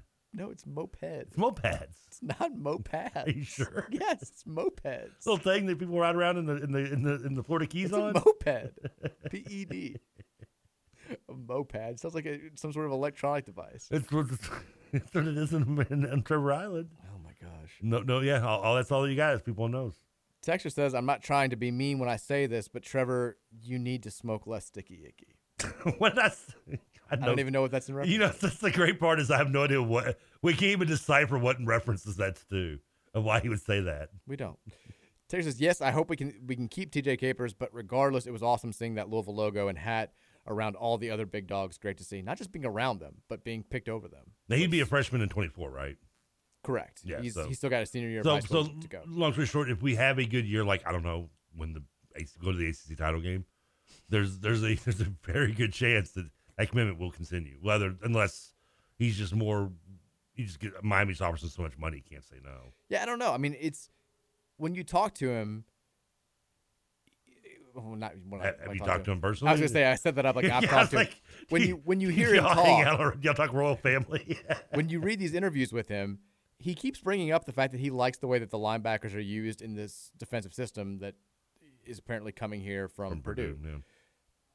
I don't know if it's that or if it's NIL stuff or what his intrigue. All I know is I don't care. Like if he comes here, it's clearly a massive deal, and if he doesn't, you've still already gotten a nice little bump from just the name notoriety. Texture says, what's the deal with Aiden Robbins? Whatever happened with him? He entered the portal from UNLV. The last I heard, I thought he was going to BYU. I don't know if that's official or Staying out west right now. I guess. What a weird go from Vegas to BYU. I don't know if that ever became official, but I mean that's gonna be a drastic change of scenery. He's going to BYU. That's insane. You're going from a culture change. I mean, you're going from Sin City to a place where you can't even have sex. It's the most extreme culture change that I think you can have in college athletics. I think that's safe to say. Like normally it should be the other way around, right? You like get out of BYU and go to Vegas. Like did he cleaning his act up? Yeah, you want to get in the hot tub like after you're in the pool, right? Yeah, I mean, exactly. This seems like you're doing the opposite. Texas, I was nervous the direction that TK would take your Brazil January 6th prom, but very relieved that Prince Harry is what he came in eager to talk about. I still want to talk about Prince Harry. I didn't even know. Honestly, I didn't know Brazil had elections. I thought they just had people take over like warlords. You thought in Brazil that warlords just took over for power. Yeah, just take over. No, they have elections. No, they had elections still. The second part of that text was the way they ran the World Cup. How am I supposed to think that? The second part of that text was the Kevin McCarthy stuff. Do you have any idea what that was about? Kevin McCarthy? So no. Like, is that Paul's brother? Yes. This is like Jackson Mahomes? Exactly. Where do I know that name? Where do I know that name from? He's a TikTok star. Kevin McCarthy is? Yeah. Is he really? Yeah. I don't. Yeah. No, he's not a TikTok star, Trevor. He's the new Speaker of the House. Oh. I thought a woman was Speaker of the House. Well, Nancy Pelosi was. But I thought they gave it to the hot girl from Colorado. You thought Lauren Boebert? Whatever, yeah. I thought that's what I saw on the TV. They showed her. I thought it was the hot girl from Colorado. No. Kevin McCarthy is the new Speaker of the House, but it took 15 votes to get there. It was like wild ride, Trev. It was like 8 days. Where's Kevin McCarthy from? Where is Kevin McCarthy from? This isn't like some like. Are we going to go into like a McCarthyism again? Are we? No, very much no. Kevin McCarthy is from California. What was that? Oh, good Lord! I'd rather taken the hot one from Colorado. Well, he's a Republican. A Republican from California, really? Yeah, they exist. They're few and far between. Not at the state level. I don't know. California's so ass backwards with their mindset. Texture says, hey, y'all, what happened to Rusty? So we can't talk about that briefly. I'm curious, too, because you said that, and I didn't know what you're talking about. So Rusty's playing for the Rams in yesterday's Seahawks-Rams game. He got hit in basically the throat and got taken to the hospital with a pulmonary contusion, basically like a bruised lung almost. Wow. He was in stable condition. I haven't seen anything from him today. I know Sean McVay after the game said that he was in stable condition, but he was going to stay at the hospital overnight still. So originally they said it was a chest injury, but it turns out to be the pulmonary contusion, which is a lung injury due to blunt force trauma caused to the chest. So scary for him, but sounds like he's going to be just fine. That would suck. That would suck. But he did. Props to Russ Yeast, by the way. He goes from maybe the most maligned Louisville player during his time here to first team All Big 12 at Kansas State to draft pick, making a roster, and now getting snaps for the reigning Super Bowl champion. Props to him. So what happens when you get out of Brian Brown? Come on. Texture says, I think Clemson would actually be a bigger culture change, all sins to no sins. I don't know. BYU Clemson might be worse than BYU. I guess with the coaching staff, because I don't know if BYU's coaching staff is so gung-ho with the religious stuff, but, the city you're in itself, Well, you do have the school that has the code. Yeah. That you have to abide by, or you get kicked out, i.e. Brandon Davies. Yeah. So that would be different. Like, I don't, Clemson, I'm sure Dabo has certain standards that he upholds, but you can probably do whatever you want when you're on campus, away from the football stuff. I.e. Deshaun Watson. Well, that's one example. Texas Banksy was mentioned as the designer of the glass dock in Glass Onion. Yeah, that reference, I guess, just went over my head. It was the what? He got referenced in Glass Onion. They said he was the designer of the glass dock. Oh, I didn't even catch that. I actually watched that again over the weekend because I was I was in a hotel with my buddy, and he was like, he hadn't seen it. I was like, let's watch it. And we watched it. I liked it, yeah. Texas Brom is making herd U of L dollars. At first it was SAT, then it's added ticket sales. Now Brom scares IU into paying us millions into backing out of their series. Let's talk about that for a second. So the story, there had been, we had a text on Friday's show about, I'm hearing Indiana's trying to get out of the football series. And I was like, I've got no idea. Yeah. It gets written about from both sides. Media members from both IU and from Louisville, Rick Bozich, wrote about it on Saturday, that Indiana is actively trying to get out of this 3-game series with U of L football that starts this fall. Now, the only thing that I've heard from Louisville is that there's no way we can get out of this year's game. No, it's impossible. The game is set. There's a date. It's the third week of the season. Yeah, no, that's not happening. It's at Lucas Oil. We can't replace them with anybody. They can't replace us with anybody. I do think it's more likely than not that we're going to not play them in 2024 and 2025, which they'll have to pay us $1 million for to get out. But what a just tail-tucking move. I'm sorry, you got your ass kicked so much by Jeff Brom that he was at Purdue that you're just want no part of him at Louisville? What do you do? Come on. This is something. This is something Cal does in basketball. Don't be Cal in basketball. Yeah, you guys get so mad that he won't play you in basketball. Yeah, and then you sit here and do this. Come on. Hello, pot. I'm kettle. And you're right. At least I guess if they're going to have to play the one, at least it's the neutral site one first. I suppose. It'd have really been kind of bleepy if they'd been like, okay, we'll do this year, but that's it. And this is the 1 year we go to their house. Yeah. And then we don't get a return game or at least neutral site. So at least it's a neutral site game this year. But it's nice to get the $1 million from them per game, and it's fun to be able to look at them and laugh like you're Nelson, that because they're basically just, like you said, running with their tail between their legs and scared to play us. But I wanted to play them. I don't know if you've learned this about me yet. I'm big on geographic rivals. I do, and I was excited to keep them on, have them on the schedule, and for them to just kind of tuck and run. And it's like, seriously, Tom Allen, I thought you were a man. What kind of man does that? I feel like I'm Lawler and Kaufman. I was like, what kind of man are you? So Indiana they'll pay us $2 million to get out of this, apparently. $1 million a game, yeah. I'll be perfectly honest, I don't really care. It's a weird look for Indiana, but I am not gung-ho on playing Indiana in football. They do nothing for me. It's a win that would be nice, I guess, but it's not going to bolster your playoff resume or your whatever resume that you're trying to build in any season. We can replace Indiana with a similar program. At least with Indiana, though, it does say Power 5 conference on the when you're talking about Power 5 win. People, you can obviously be like, one of them was Indiana. But when you're looking at it from abroad and from far away, it's another Power 5 win. Let's go play Northwestern. Well, that's fine. That's cool, get them on the schedule. Do they have any cojones? Hey, Pat Fitzgerald. Come on, Pat. He's taking on all comers. He doesn't care. Bring it. Clearly Tom Allen is lacking a pair of stones. So, someone has to have some. I understand what Indiana's trying to do. They're trying to avoid getting whooped. Well, I pretty much. But ironically, they're taking the UK approach to football scheduling, which is not the dumbest thing in the world. No, it's not. They're not the first to do it either. Winning football games is cool. The fans like it. They may not like it in the moment because it's not an exciting W, but you telling me a UK fan doesn't like to point back to how many years they've been bowl eligible, how many times they've won 6, 7, 8 games, the double-digit wins, and those probably don't happen if they're more ambitious in their non-conference scheduling. Like, they haven't lost a non-conference game. They have the longest non-conference winning streak in America because they play us and a bunch of nobodies. And there's the joke. You guys are the nobodies too. Recently, you guys have kicked our ass for sure.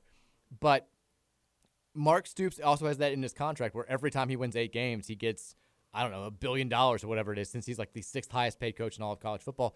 It's easy to mock. It's not dumb. It's because at the end of the day, you can complain about playing Murray State in the moment, but when you look back at the 2015 season or 10 years from now when we look back at next year's season, all you're going to remember is the record. You're not going to care.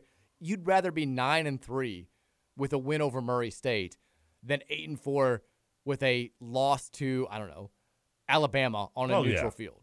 Yeah. Like, it's just, it makes sense. I don't fault them for it, but it does kind of look crappy when you're doing this in the 11th hour when the contract is just about to kick off. Well, on top of it, you've had this was signed in like 14, wasn't it? 15? It's been out there for a while. I don't think it was that early. I was on radio when it happened because they had the basketball deal first. And the basketball's already been played. The basketball's been played, and then the football was going to take into effect, but it was all signed at the same time. Yeah, so let's say because I want to say it's been close to 10 years. No. Wasn't it like 15 or 14? It was like 15 or 16 I was maybe? on the other radio show, the 93.9 one, which started in 15. So it was right 15 or 16. Okay, so let's just say, so 7 years. So for 7 years, they have had no worries about this. Exactly, that's the thing. And then suddenly, 2 months after we bring in Jeff Brom, suddenly they have a problem? I mean, hell, like 5 weeks after. Like, clearly Satterfield wasn't striking any fear into them wanting to cancel this series. Tell you something, Cincinnati. It can be the smart thing, and I thought Crimson Quarry, the SB Nation Indiana site, they kind of wrote this where it was like, it's a bad look, yeah. It's the smart thing for us to do. Like, we're going to get some bad press. Yeah. People are going to get made fun of, which we're doing right now. But at the end of the day, like, we need to do what's best for the program, and canceling this series is the right call. But, yeah, the timing of it makes it look worse than it would have been if they had said 2 years ago, hey, that series that we're about to play 3 years from now, we'd like to get out of that. And I don't know if any of this is also preparing for life in the expanded Big Ten. It might be like you're seeing maybe this being a preemptive move that Kentucky's going to make when the SEC expands and they've got more conference games. I don't know, but like you said, to try and do it 8 months before the first of these 3 games is going to be played makes you look kind of sad, and it'll be more embarrassing if you get blown out by us in Indianapolis on September 16th. I think is when that game's going to get I played. knew Indiana liked to wear stripes, but I thought they were red, not yellow. I hope we beat them 52-0 in this one game now. Texture says, correction on the Virginia thing, only seniors with no remaining eligibility got the extra year from Virginia. Okay. So that still would apply to John Paul Flores, who's got the... Isn't Brandon Armstrong, did he transfer? He's transferring to NC State, of course he is, because we can't go outside the conference. You can't go outside I feel like the the conference is like the dating relationship at a restaurant. You never worked at a restaurant, I guess, did you? No, but you've made this anyone's worked at a restaurant, you know that there's always everyone's dating everybody and everyone's doing somebody in a restaurant. It's always like confined in a restaurant.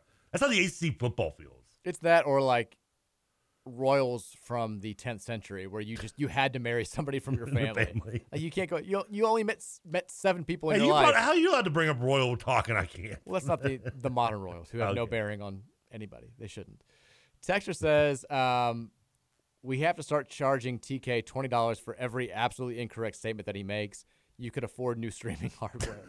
What did I say that was wrong? I don't remember. I thought I've been pretty much spot on all day. Oh, no. Was it the DeAndre Moore committed when I was on my break and it was before Christmas? I swear I don't remember that. You told that happened before Christmas. Texture says, hey, y'all, Rusty used to play at U of L, didn't he? Yes, he did. Yes, he also played at UK, technically, right? Texture says, quote, Kevin McCarthy, you mean Paul's brother, has me rolling. Texture says, Kevin MacArthur is from the league. That's right, he was. Texas 2-2 with the TD yesterday for the Rams. He tried. He just couldn't overcome the force that Baker Mayfield is. Texas says Watson went to Clemson. Come on now. Yeah, that was the joke. Yeah, I mean. Oh, this is a roll call text. Sorry. I'll leave it alone. Oh. KRC text. KRC. They're fired up. They got the Calipari to Texas stuff going on. Who's taking Cal's spot now? Who's the coach they want? Kenny Payne. Because all during Gillespie's 2 years, regardless of the success he may or may not have had even in year one, you started UK like wanting Cal the whole time, right? Yes. It was in a similar way. Donovan. A similar way to last year with our football team. Everyone here, maybe not everyone, but a majority were still wanting Brom, and we got it. But so if you're wanting Cal out, that's great.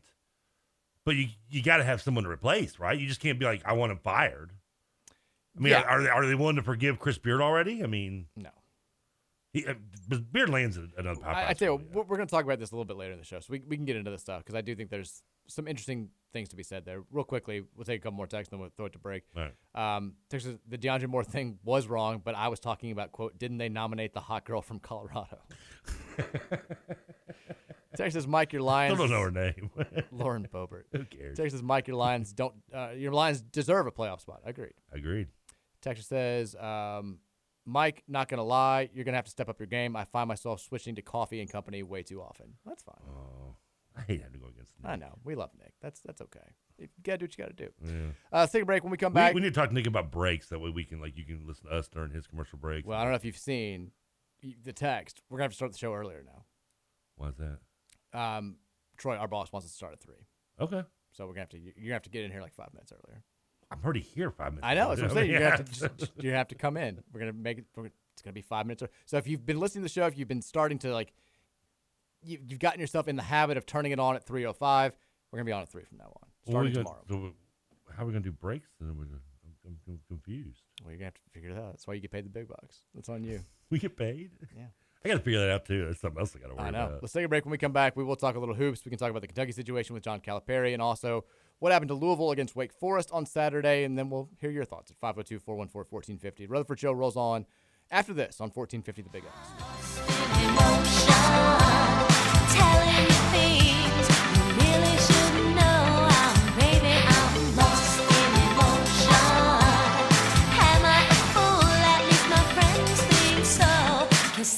Que sera,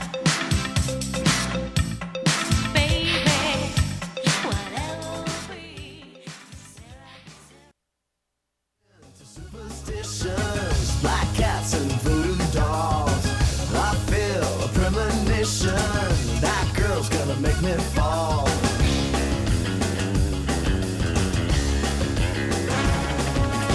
She's into new sensations, new kicks in the candlelight. She's got new addictions for every day and night. She'll make you take your clothes out and go dancing in the rain. She'll make you now, are you doing this because you genuinely like this? Like a bullet through your brain. Upside, inside out. She's living la vida loca. She'll push and pull you down. All right. Now, we've been doing this show for like a year and a half, and you get very into the music all the time. I don't know if I've ever seen you get that into a song. Is that genuine or just earworm or? I think, at the time when Living La Vida Loca came out, it was annoying. Now you're into it. I look back at it and I'm thinking, I was wrong to be hated because pop music today, like Billie Eilish stuff, is so boring and depressing and sucks. This is good pop music right here.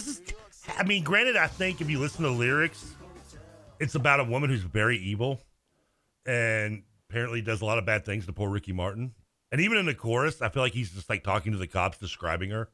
He's like, she's got lips of fire and her skin the color mocha.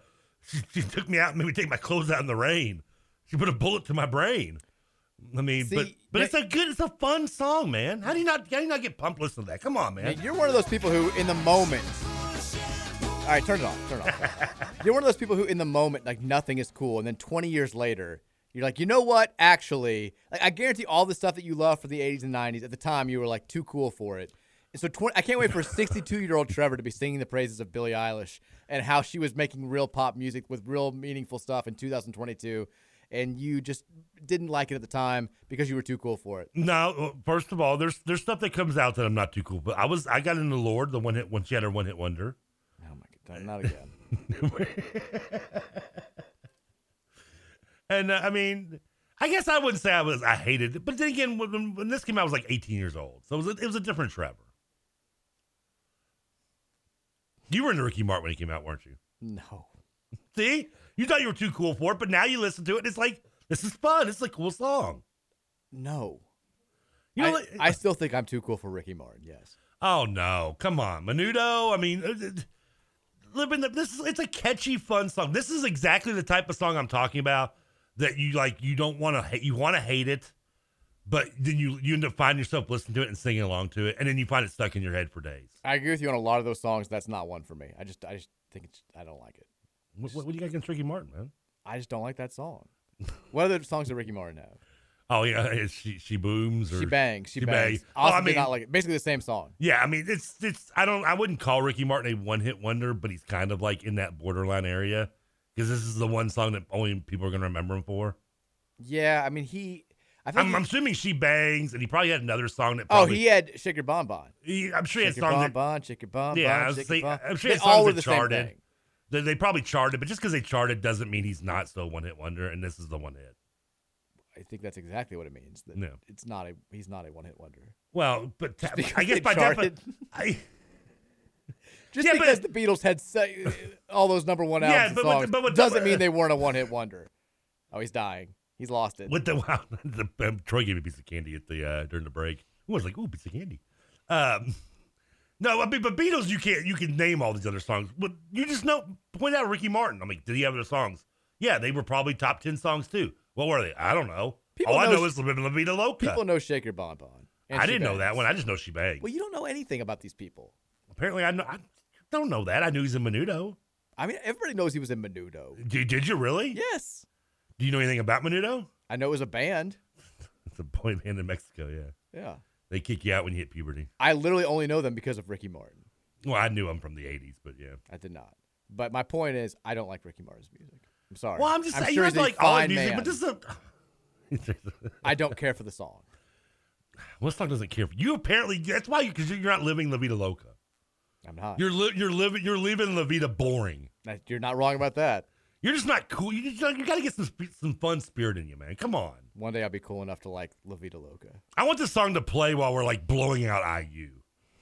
Like, come on, this is a perfect song to put like. I'm sure that's why Pierce Clarkson's coming to Louisville, so he can hear "Livin' La Vida Loca" as he's suiting up against Indiana at Lucas Oil Stadium. Hey, the recruits now today probably have no idea what this song when even born this song came out, so they probably do like it.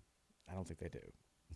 I'm taking a bold stance against you there and saying that they don't. I can't believe you don't like "Livin' La Vida Loca." I don't.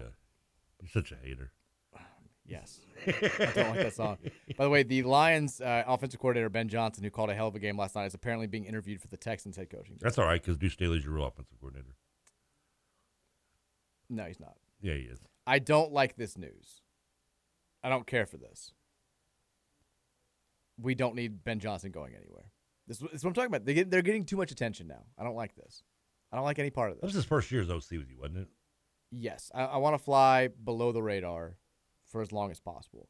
Now, let's talk about we have successfully steered clear of basketball talk for an hour and 40 minutes, which is a new record, but we do have to talk about the fact that U of L on Saturday takes on a Wake Forest team that stylistically was so different from Syracuse on Tuesday night, but sort of the online profile, the statistical profile, very similar. Okay, not great team, probably not going to make the NCAA tournament. A couple of good wins, a couple of bad losses, 10-5 overall record. Bottom 100 of the KenPom rankings. I think they were like number 81 going to the game. Another team that, by the way, beat us and dropped in all of the analytical rankings, which has got to be not great. In a story that is becoming all too familiar for U of L, at least in ACC play, we get just destroyed in the opening two segments. Nothing's going right. With 11 minutes to play in the first half, we've got more turnovers than points. We're down, I think, 24-7 is the score that I remember standing out. And they finally wake up a little bit. They show a little bit of fight. They're down by 17 at the half. They stage a comeback. They come all the way back. They get it to within 3. They can't get over the hump. They give up a wide open 3, which has kind of become their MO defensively, and they end up losing by 8. But they do cover. 4 straight cover. Yep, getting 9.5. About 9.5 back games this week. I think this was the first game, though, and you knew this was going to happen at some point if the losing just continued. I think the fan base can see that the team is getting better. I agree. I think they like that they fought back after getting smacked in the face the last several games. Mm-hmm. But this was the first weekend where I think that the apathy kind of started to set in. The mood inside the KFC Yum Center, it's been wildly supportive all season. And when they were making the run, it was very loud. It was a hostile environment. Steve Forbes talked about it after the game. But in the opening 10 minutes or so, it was as annoyed as a crowd as we've had all season. Like, you could just tell it's starting to build up a little bit. And this is my fear with the 2 months ahead. We are 0-5 in the ACC. We're 2-14 overall. We've still got 75% of our conference season to go. Like, these are going to be a long 2 months. I do think they're going to win a few games. I think they'll win 2, 3, 4 games. I like that because, like I said, I'm down 4-2. I know. I'm sticking with my prediction of 3, but 2 wouldn't shock me. 4 wouldn't shock me either. I think they'll win some games. They'll be competitive in some games where they probably shouldn't, and they're probably going to take a few more lopsided losses, but the losses are going to keep piling up, and there's going to be nothing for this fan base to get very excited for until the spring gets here and we're able to go out and get some transfers and hopefully kill another recruiting trail and all that stuff. But I think that you're starting to see, for the first time, people are just like, I don't want to do this anymore. Really? Now you're at that point? But like, as for just watching the games, they're like, I can't watch. I'm leaving. I'm making plans during games. I have friends who are making plans during the games. I have friends who forget that they're games. It's really starting to set in that everybody is just ready to turn the page. And even in bad seasons in years past, even last year, as much as we hated the situation we were in, the fans were still engaged to a point. They still were hoping that we could string together some wins, see who was going to be good. There still was definitely talk and enthusiasm about who the next head coach was going to be. And now it's just kind of like, we can't turn the page fast enough just to get through this. Whatever it's going to be, whatever these 2 months hold, I don't really even care at this point. Let's just get past it and hope for something better, whether it's, the dream that some people are holding on to of Kenny Payne not being the coach next year, or the dream that other people are holding on to of landing some big-time recruits from 2024, transfer portal, whatever it is. Whatever's next, the fan base is ready for it. And it's going to be a long 2 months, man. It's going to be a long 2 months. Oh, a lot of football recruiting talk to it. A lot of Ricky Martin stuff. A lot of Ricky Martin going on. A lot of Ricky Martin debating. Well, there is no debate on that. I mean, come on. There's debate. He's living the vida loca. I hate, and one part of me feels like you're probably right, and the other part of me is hates the fact that you're probably right, because this team, despite losing the last 2 games over the week, like I was gone, for example, but both you can see the improvement in there, because again, go back to Maui, sure, that Maui, you take this team in that Maui situation on Saturday and they lose by 30. I mean, they give up. They don't try. I mean, they're down 8-0 before the first TV timeout. You got 3 turnovers, 0 points, and you're already having to call a timeout because you're down 8-0. It's just, that team probably would have just 2 months ago folded, and that's at least a good thing. I mean, you got the progress, I believe, is they're taking baby steps at a level that even Bill Murray can't move that slow, but they're still going forward nonetheless.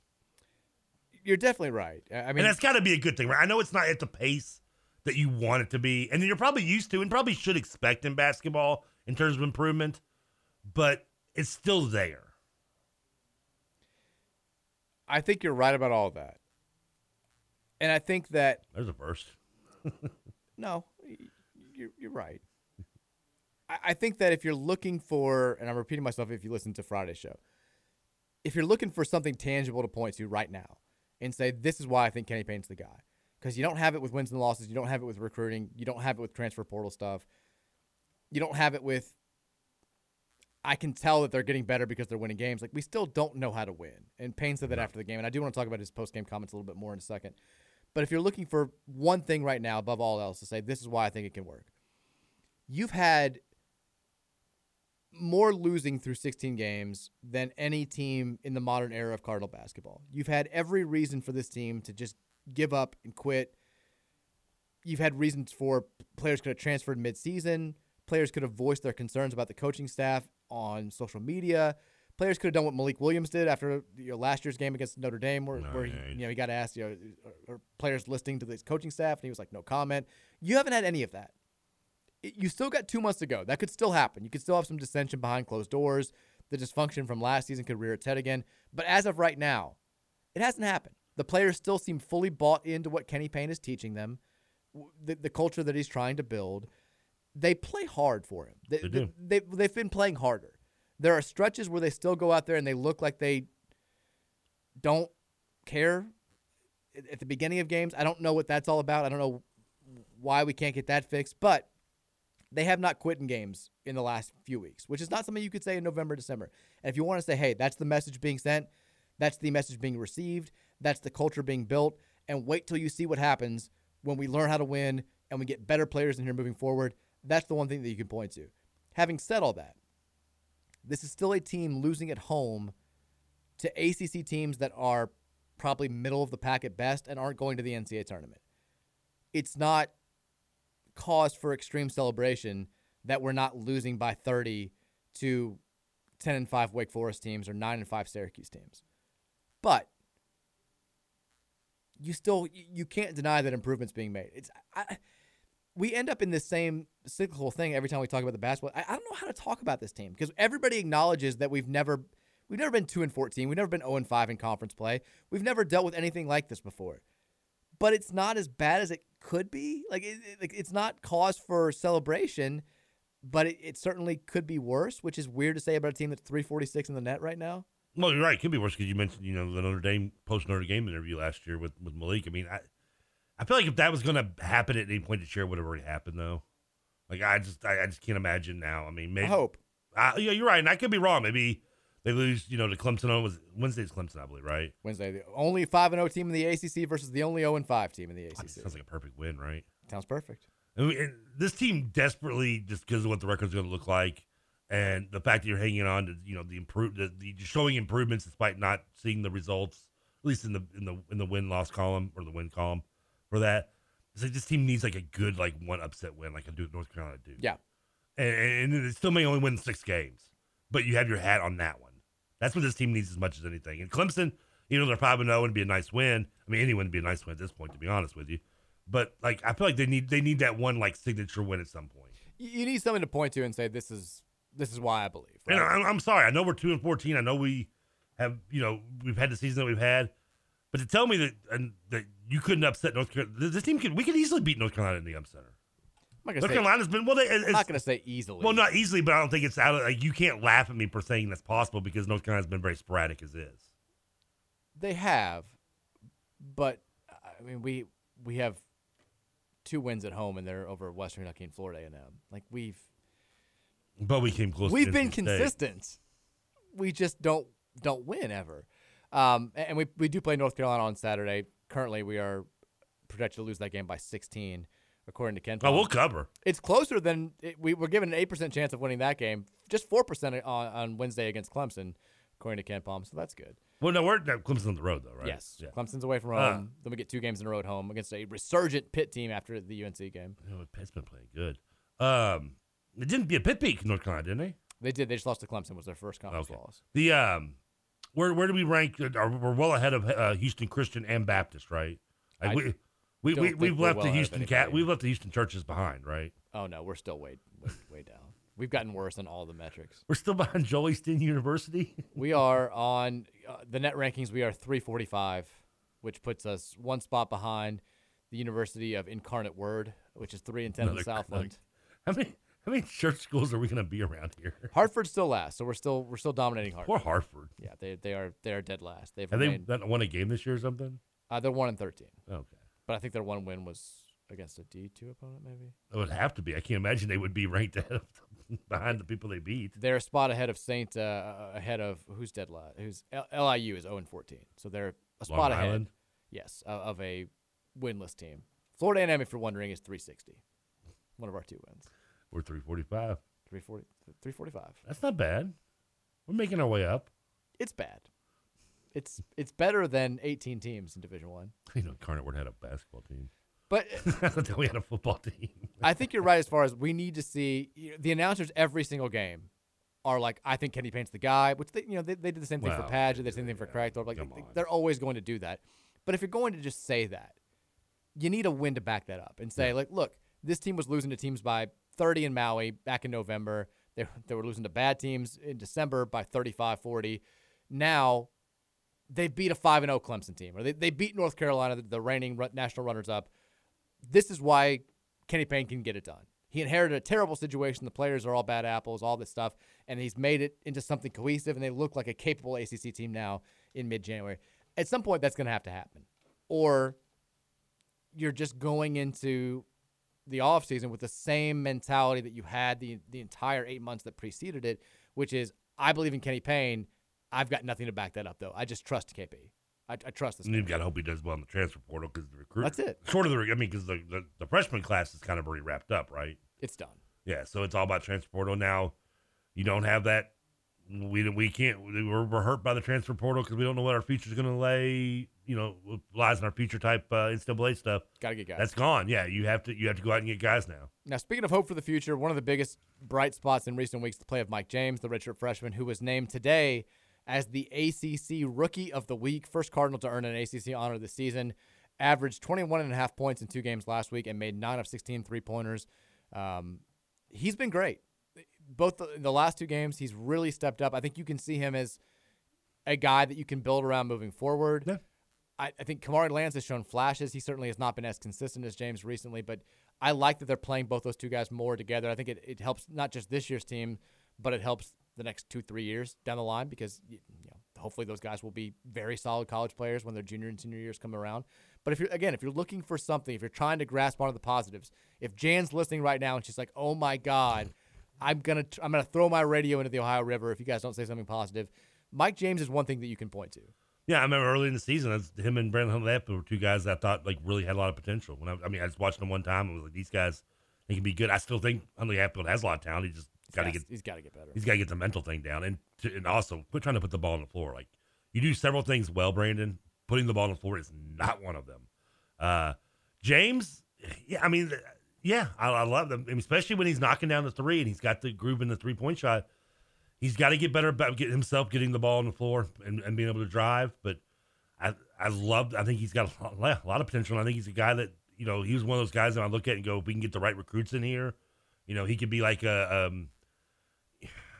don't know why I use this comparison, but like a CDR to Memphis, where he was like, a good player, but they needed that Derrick Rose to get him over the hump. But he was that like really good college player. Now, since you brought up Brandon Huntley Hatfield, I do want to talk. Kenny Payne after the game had some interesting things to say. He once again said, "I don't want moral victories. I want us to play better the whole game." No, I agree. Don't find new ways to lose, all that stuff, which I agree with.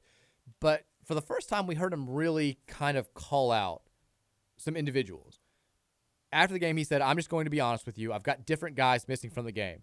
I want every player to hit that floor and fight. I don't want to look at a game and see Brandon Huntley Hatfield with 2 points. That's not acceptable. No. This is not why I brought him here. This is not what he wanted. He's got to give it to me. I should not have to go through what I'm going through right now with Jalen. He's got to fight. I'm not throwing Jalen under the bus, but I am saying that to say this. I need those 2 to understand that there is an obligation to this program that started long before they got here. Their job is to keep it going forward. No matter what happened in the past, that's over. We're starting over.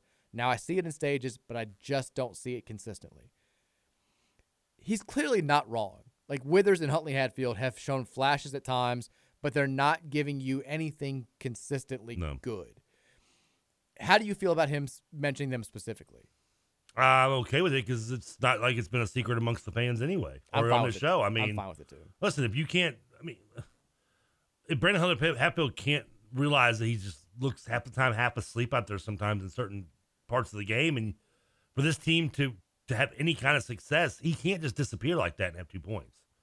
He's capable of being a guy that can average 10, 12 points a game, maybe 5, 6 rebounds. Especially against that Wake front court. That's what he needs to do. If you're getting consistently 10, 12 points out of Huntley Hatfield, and I've been requesting for months for him to get more shots in the game. He took 1 shot this game. 1. And a lot of that's on him. One shot. And it is. You're right. It's not all. Some of it was early in the season. I wish they would have worked more offense for him. In a way, I preached for getting James more, looks on like the low block against smaller guards type thing. Mm-hmm. And I think with Huntley Hatfield too. But, I mean, and they've done it more with James. But Huntley Hatfield, I mean, it's just. And the problem is there's some possessions I'll notice where he'll have a good position and the guard doesn't give him the ball right away. And just for the next 3 possessions, he just doesn't care. Like, and that's the type of thing that really, you've got to get. Listen, Brandon, you're a talented kid. The ceiling is just like, it's right here, and you're just gonna burst through it. Okay, like 22 Jump Street style.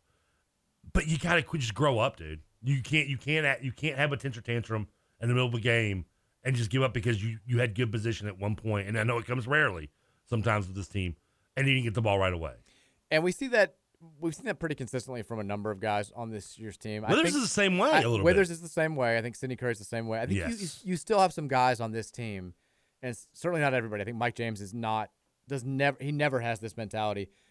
But you've got some guys out there that think that they're better than they are, that think that in the right situation, I'd be a 20-10 guy, and I'd be off to the NBA in a couple of months. And the reality is, they're just not. Like, if you were that good, we wouldn't be 2-14. I think Huntley Hatfield can be that guy. It's all about mental for him. He's gonna have to start showing it because he's not. He shows skills, but he's not. Again, he's a 6'11" VJ King right now. I know you're right. And it's funny because when I saw the thing about James scoring the most since freshman since, and I was like VJ King, I'm like, wow, it just made me think about Huntley Hatfield being VJ King. The thing that Mike James has that I think the rest of the roster needs. Not everybody. I think LLS plays this way too.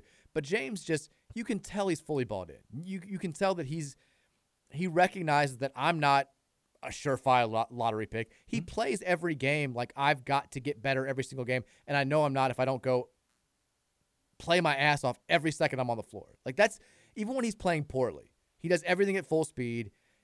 I liked the anecdote that they said during the game about how Kenny Payne will call him after practices to try and see how things were received that he tried to implement in practice. Like, did the guys accept this? What were they saying about it? Like, that's the type of guy that you can build things around moving forward if you get the right pieces around him. Clearly, we need more talent, but Mike James is a guy who can be a big-time all-conference type player for you 2 years down the line. Yeah, he's the guy that is a junior when hopefully we've gotten the recruiting down pat, and we've got some talent here, and we're making that run at the Final Four his junior year. He leads the team in scoring, but he's like the third most NBA prospect. Now the first part of that equation has to happen. We've got to find a way to start getting some players in here, or nothing else is going to matter. But the improvement that we've seen in Mike James is certainly one of the big positives that you can take away from a 2-14 team. Let's take a break. When we come back, 5 o'clock hour is up next. We still got some more stuff to get to. The women's basketball team gets a win yesterday. More thoughts on U of L basketball, this Calipari to Texas stuff, and then your thoughts at 502-414-1450. It's also National Championship night. We'll get a little talk about TCU Georgia coming up after the break here. It's the Mike Rutherford Show on 1450 and 96.1, The Big X. Inside out, she's living la vida loca. She'll push and pull you down. Living la vida loca. Her lips are devil red, and her skin's the color mocha. She will wear you out. Living la vida loca. Living la vida loca. She's living la vida loca. Relax, don't do it when you wanna go to it. Relax, don't do it when you wanna come. Relax, don't do it when you wanna suck it to it. Relax, don't do it when you wanna come. Trevor Kelsey's back, which means the decidedly 80s feel to the show has returned as well. Welcome back to the 80s, baby. You missed us, didn't you? Welcome back to the 80s for the 16th straight month here on the show. Remember Zumba pants? Yes. I wish those came back. And they kind of did, ironically, a few years ago. Did they really? Yeah. Where was that for that one? I had a pair of Eagles pants and a Zumba lightweight jacket. I missed those. Cool look, man. Why don't you just bring it back? I've tried bringing stuff back and it just doesn't work. Well, you're bringing back hockey T-shirts. Go Devils. Devils! Devils. 5 o'clock hour here of the Monday edition of the Mike Rutherford Show on 1450 and 96.1. The Big X. Reminder, if you miss any of any show, you can go check out the Relax. Don't freak out. And find the podcast wherever you can find your podcast. Search 1450 Big X. You'll find Mike Rutherford Show. I think Matt Dennison and Spears on Sports. They'll also be there if you want to. KRC has their own little page. They're separate from us. They're so cool. They're so big and mighty. They're so just. They do whatever they want. I actually wanted to listen. I got a little bit lost with time today. What'd you do today, huh? Monday, kid to school, picking up kid from school, trying to write on the website, had a conference call for the SB Nation folks. I wanted to take some time to listen to KRC because I wanted to hear their take on losing to Alabama by 1,000,000 points and the crowd chanting "Cal to Texas," and now the Texas rumors out there.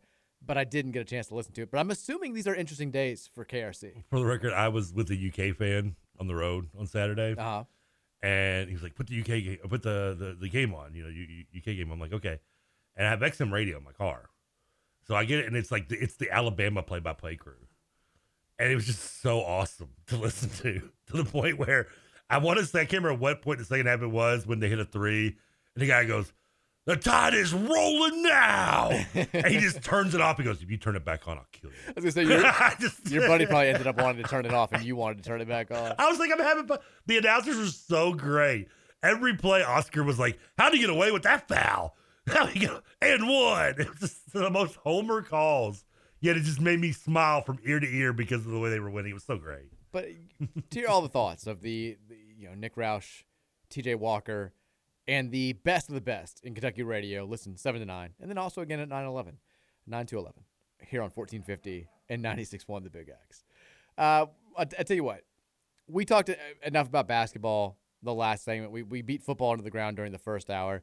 Let's take the text line's loaded up, so we'll get to 502-414-1450. Then the second segment, we can get into a little bit of tonight's national title game if you want to discuss that, and then maybe the Calipari to Texas stuff because I think it's relatively interesting. But Texas says Ricky Martin's never coming on the show, which is accurate. I mean, he should. Thanks for that one there, for Mike. I mean, that's an icon that we can't even bring on the show because you just badmouthed him. Texas says Deuce Staley definitely is not the real play caller. Oh, he is, baby. Trevor's making jokes. Deuce Staley that offense is based on Deuce Staley. Texas says, Mike, don't worry, Nick Coffey. Nah, we're not taking shots at Nick Coffey. I'm never going to take a shot at Nick. We like Nick Coffey. Unless he's guarding me on the court, then I'm taking a shot at him. Yeah. And I'm going to dunk it. Texas says, no wonder TK isn't married. He's arguing about living La Vida Loca to no end, trying his hardest to be right. 20 minutes of my life now gone. How does that affect my marriage status? You got to be willing to lose some battles. I mean, seriously, how does... What, you think I can't find a woman who loves Ricky Martin? We haven't had a new TK love interest in a while. We need to get that going again. I was with before I hit the road on this trip. I stopped at Taco Bell, and my Taco Bell guy was there. And as we pulled away, my buddy looks at me and goes, "I completely understand how you felt for that." Like he's like, I don't know. He goes, "I laughed at when you told me the story, but you were dead on, dude." The fact that we had multiple texters who texted in the who same confirmed thing, it, yeah, who have also dealt with this person and thought it was definitely a woman. And then we're surprised to find out it was a guy. I believe you. I told them that they were a local celebrity that brought him up on the radio show. I just didn't tell them why. I didn't want to be like, it's because we thought you were a girl. We love your facts about movies. By the way, unfortunately, when, I guess it was Monday when I asked when I pulled up, the only fact was it was Men in Black 2 release or something on that day. Yeah, not a great one. That was a slow day. Yeah. Not the best. Texas says a team getting beat by 10 to Wake at home in mid-January is not improving. Well, they lost by 8. But a team losing by 8 at home to Wake Forest, on the other hand. Mm-hmm. I mean, again, the fact that they fought back. I mean, it's it's not nothing, though, is what we're trying to say. I know. And I understand it's hard to, you can say I'm nitpicking. Anybody who is trying to be positive is nitpicking at the progress, but it is still progress. And it's got, trust me, it could be a lot worse. We saw this last year where the team, kind of gave up in certain situations. It's like if you're on that show where it's like you're 1,000 pounds and Biggest Loser? No, but it's like one of those documentaries on TLC where it's like 1,000-pound sisters. Okay. Honey Boo Boo. And you get down to, I don't know, 998. It's still not great. but it's better than going up towards 2,000. Well, have you ever seen anybody? So wait, trust me, I know. We always brag about the littlest pounds. Like if you weigh like 500 pounds and you get down to like like you said, 480 or 492, you're like, I've lost 8 pounds. You brag about that. It doesn't excuse getting to the point where you're 1,000 pounds at all. No, but it's better than the alternative. Being 1,001. Yeah, it's something. I'm saying if this team could have easily just given up and got destroyed. And I know Kentucky game was like 23 points, I think, or something like that. 20, yes, cover. Yeah, but they covered. But Louisville, I mean, obviously Kentucky's a better team. Maybe not as good as Kentucky fans think they are, anybody, but they're still a better team than like Wake Forest and NC State are. But you again, early in the first month of the season, this team doesn't make those comebacks and try to come back in those games. But in these cases, in NC State, Syracuse, and in Wake Forest on Saturday, they did, and that just shows me something. It tells me now. The point is that it's something. It is, and it shows me also the players are sticking with the coach. Exactly, which is a big thing to do. Texas, I went to the game, and the biggest disappointment was I let myself believe for a second that we could win a game. I never thought we got it down to 3. We were playing well. I got excited because they were playing well. I never for a second was like, I think we're going to win this thing. I knew as soon as we got down to 3, we were going to lose still. The only thing I felt more confident about when we got down to 3 was that I was going to cover. Every time Forbes called a timeout, which Matt McGavick and I talked about this a lot last week, he got them a wide open look from the outside or a dunk. Yeah. And when we call timeouts, we don't seem to get our desired outcome. And so they called the timeout when we got down to 3, and I'm like, here we go. And sure enough, they get a wide open look for 3. Boom, 6-point game. And that was the next play was a turnover. I want to say, I think Ellis turned the ball over, then committed a bad foul right after that. Tyree Appleby did what good guards do. Yeah. He did the little thing where he's dribbling. He saw Ellis kind of sulking and running back the other end, and so he just stopped right in front of him and let Ellis run into him and drew a foul. And he's like an 85% free throw shooter. And that was the game. Yeah. And you saw how mad Kenny Payne was at Ellis because, look, he missed a layup. It wasn't a turnover. He missed. I remember the play. That's what it was. You're right. He just missed a layup. You're right. And then he kind of was pouting and not looking at where he was going, and ended up committing a foul that he could have easily avoided, and that was the game. That's something you got to get. You can get past that. I mean, you got to have the short memory. I mean, listen, you got to have Trevor memory on a Saturday evening, okay? When it comes to stuff like that, or Monday afternoon, or Tuesday, or any day. Actually, it ends in Y. I mean, just you've got to, because otherwise you're just going to make yourself miserable. Texas says this is U of L basketball. We either win or we lose, and there's a lot of losing. This is all a massive joke. I agree for the most part. Well, no, jokes have like knock knock and stuff like that in it. We need something light. Texas says nice pull, TK, with the Chris Douglas Roberts. Thank you. CDR was a beast, man.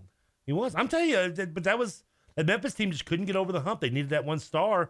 And I feel like I could see this team in 3 years, like with guys like, I doubt Honey Hatfield at this point, but James and maybe and Trainer still, because I could see he gets some eligibility left somehow. A 5th-year senior. He's only a junior. That means he's a junior. Yeah. Texas, what does it tell you that the players are still bought into listening to Kenny Payne and yet still getting worse results than a team that was on an all-around disaster last year? To me, that says that the preparation and in-game coaching is so bad that it doesn't matter what kind of culture is being built. I genuinely believe that KP is just a bad basketball coach. I'd love to hear an opposing argument with any real substance. Now, it's not a bad counter argument to my point, which is like the one thing that you can point to for hope is that this team is still bought in. They're getting better. Is that a lot of the same players were on last year's team. It was a totally dysfunctional mess. Players were fighting each other after games. The coaches were fighting the players. Players are saying horrible things about the coaches publicly, and yet they were still better than this year's team, which seems bought in and is trying its hardest and not dysfunctional. I think Kenny Payne's still learning. I think that's obvious. I think he's still learning. I think it's hard because this team is trying to learn how to be something, and Kenny Payne's trying to learn it the same way, and the talent level just isn't good enough to make up for the hiccups of the learning lessons. That's why we're 2-14. I just think he's thinking now, will he learn enough and get to the point where we hope he is a good coach? I don't know. Nobody knows that except for Kenny Payne and maybe Nostradamus, but I mean, he's dead. He's not gonna help you there. Texas says, I agree all the way about Huntley Hatfield. He can reach the NBA. He just needs to add bulk and stick to his strengths. His hooks on Sheboy in the lane are the best example. He's got a nice little Here's the deal. block game. Right And now, he can knock down the right three-point from the now, corner. everybody's scoring on Oscar Sheboy, which is Right. kind of an issue for UK. I mean, he's got a nice little low post game. I think he can knock down the corner three, which is good, which helps us when it stretch the field court. But he's not going to go to the NBA because he can't put the ball in the court. I mean, he's awful at putting. He can't do it. He's not a good passer. And and when he gets double teamed, he does panic and makes the wrong decision every time. He's just young. I mean, he's basically a freshman, and he's not an impact. This is a guy that I could see him going to the NBA and being a first round pick after his junior year, maybe if he gets the right development. Now he did make a really good pass in the final minutes of the Syracuse game, and I thought in the last 2 minutes of the Syracuse game he was phenomenal. And I was hoping it would carry over into Saturday, and he just kind of was. He just wilts when he's not getting the ball enough, or he feels like he's not as much of a focal point of the offense as he should be. He doesn't do what great players do in those situations, which is make sure that their defense can spark their offense. He just kind of becomes way too passive, and that if you're that, you can be a little bit passive as a electric scoring guard and get away with it. It's not ideal, but you can get away with it.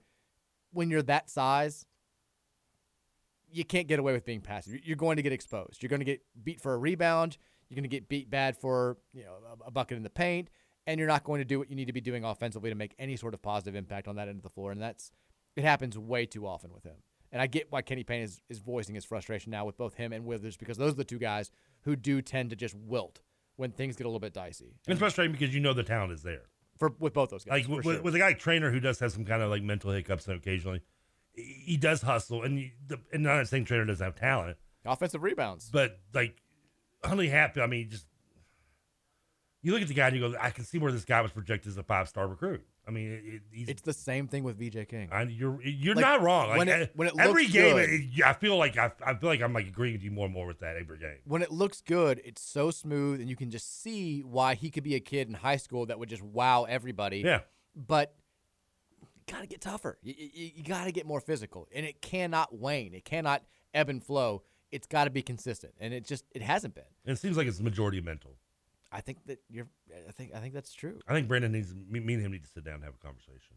Texas trivia quiz: which former U of L player is currently a starting player for the Bristol Flyers of the British Basketball League? I've got no idea who's playing in England. Brian Kaiser. There's no way he's still playing basketball professionally. I thought you were going to say there's no way he played professional basketball in general. Well, he played for Athletes in Action. He did. We know that. He came to Wagner my sophomore or my junior year with Athletes in Action to talk about how I went to this thing in the cafeteria because I heard Brandon Kaiser was going to be there, and without even thinking about why he's going to be there, and it was all about conversion to Christianity and all this religious stuff. And I'm my stoned junior ass just sitting there going, "You hit a 3 against UCLA. It was a game winner." Praise God, then play defense. I had the headline on my wall growing up, my childhood bedroom wall. I bet he hated me after that whole thing. Do you want to know the answer to that question? Yes. Because I just found it. The Bristol Flyers of the British Basketball Club are being led by VJ King. Oh, my good Lord. Who most recently poured in 27 points, including 9 of 12 from the free throw line. Had a double-double with 11 points. Also had 4 assists and 3 steals. Also had 6 points in a 25-7 surge in the third quarter. This is the British Basketball League, right? Yes, and he scored 30 points the night before against the second-placed Leicester Riders. Leicester is more. Sometimes. He's currently the number 2 player on the BBL Team of the Week. The big, beautiful British basketball Team of the Week. I mean, and I'm telling you, there's 2 things the British people are known for, tea and basketball. That's it. I mean, yeah. Texas Mike, can you explain why Brian Brom is your nemesis? Because he sucks. No, I've known Brian for a long time, and I've always given him help. When I saw that producer, I was like, thank God Brian didn't hang around for that. Well, he did. Oh, he did? He was the coach. I thought he was gone for that. He was the head coach for that game. Oh, good Lord, Brian. What the hell happened, dude? I thought he decided not to do it. No, he was the head coach for that game. Oh, good Lord. I was taking down Christmas lights, and I came inside, and I was like, hey, Virginia, Daddy's friend's coaching football right now. Can I check on the game? And it was already 21-0. I was like, okay, you can turn it back on your show. And then I checked back in later. It was 42-0. I was like, okay, we don't know. my buddies were like, they're showing Brian a lot too on the sidelines. Like I listened to I was on the road, so I was listening to like the highlights of games, and that was the one that they made fun of so much. It was the only game that wasn't close all day. Yeah, it was not good. I didn't know. Sorry, Brian. Ooh, man, woo. We love you. You might want to get one of those pillows to sit on after that. Texas says, my new favorite thing this season is listening to the UK post-game shows when they lose because their callers are wild, saying Sheboy needs to leave and wouldn't start on any other Power 5 team, and getting angry at their bench players for literally not starting fights with Bama players because they're talking smack to Wheeler. I am not surprised that the post-game shows at UK are wild because they're wild when they're winning. Yeah. Every now and then you'll like somebody will share a clip on Twitter, and I'm like, they just beat LSU by 17 and they're 28-1, and this guy's like, Cal's got to go. He's done. Get him out of here. I'm assuming KRC, I don't know about Nick as much, but I know TJ's still like more pro Cal. So I would think they would be one of the rare Kentucky shows that is not like, just get Cal out of here right now. Because he came on the show. He loves KRC, hates KSR. He does. That's what Cal does. Did the Big X curse Cal? Who's to say? Texas says, does Trevor have Bieber fever? What did Oregon State do? No. Justin Bieber. Oh, Bieber. Yeah. There's a Beaver. Bieber fever. Oh. No, I didn't know. Was that a thing? He will in like 15 years when Justin Bieber's old enough, and he'll be like, this was great pop music. No, Baby sucks. I mean, it's catchy, don't get me wrong. But it's no Livin' La Vida Loca.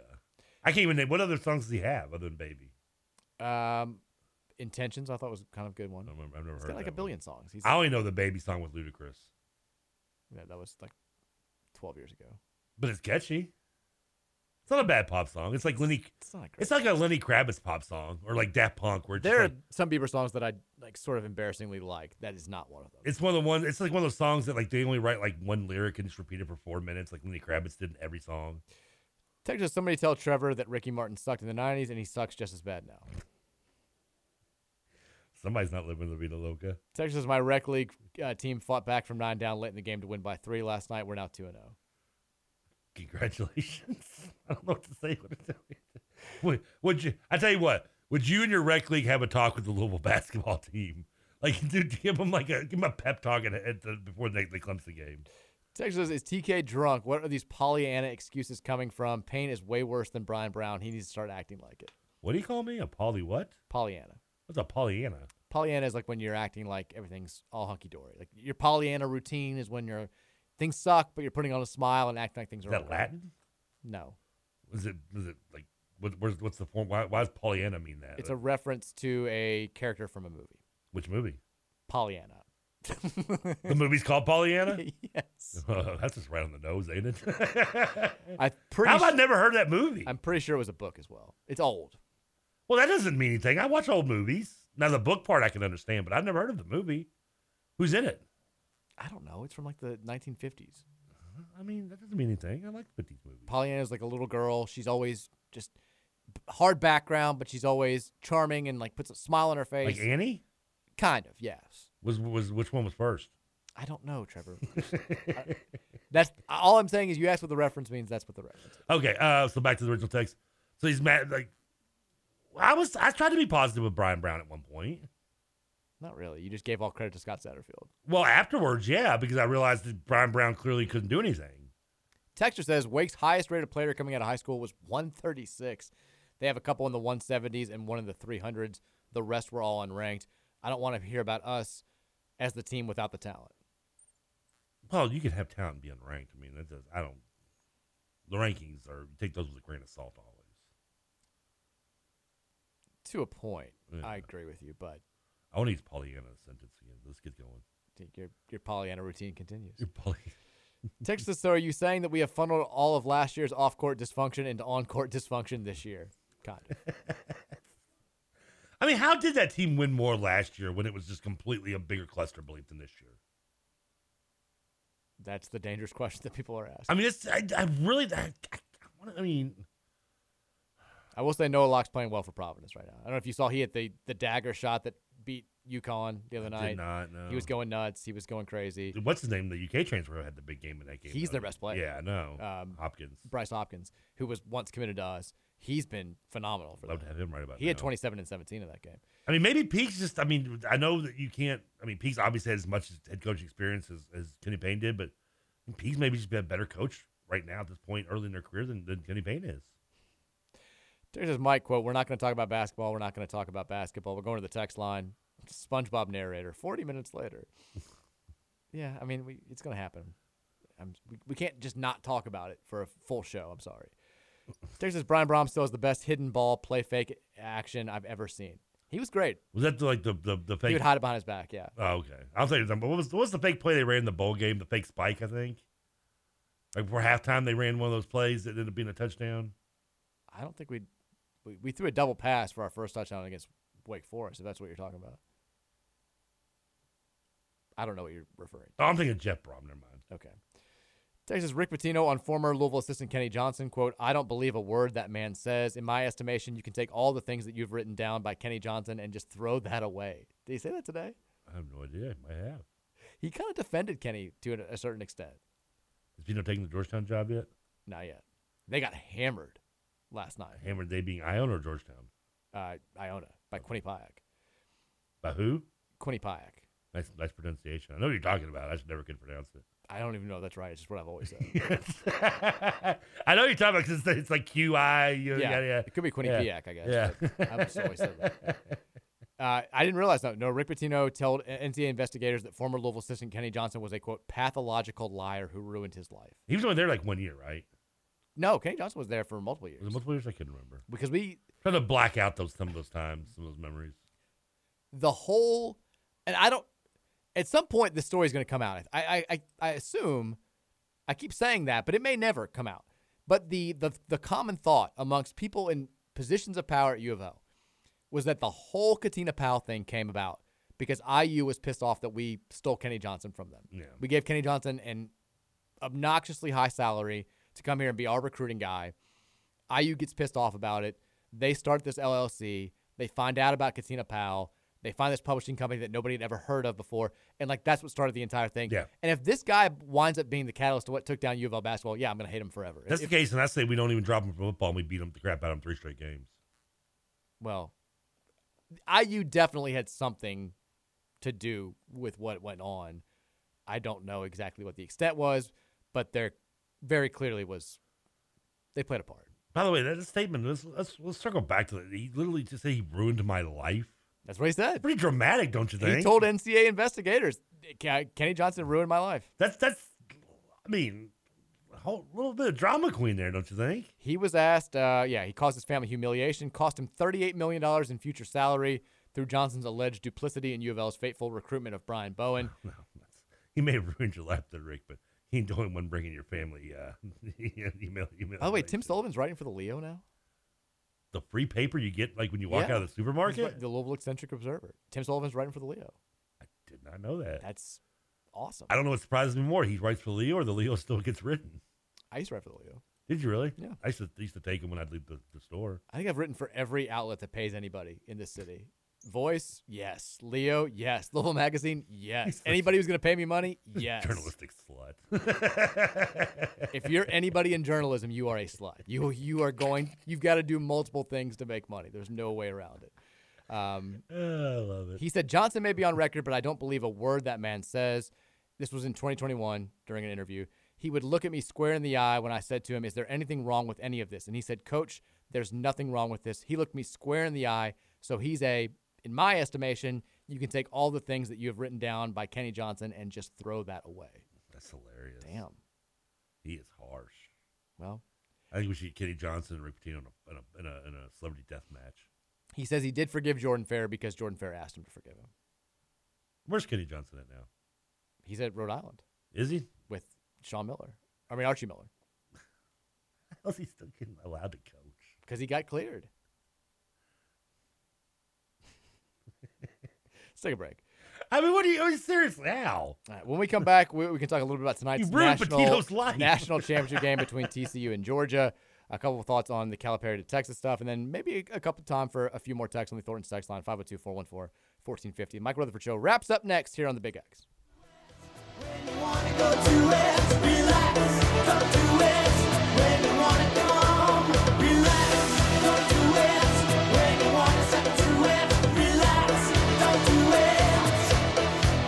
You wanna come?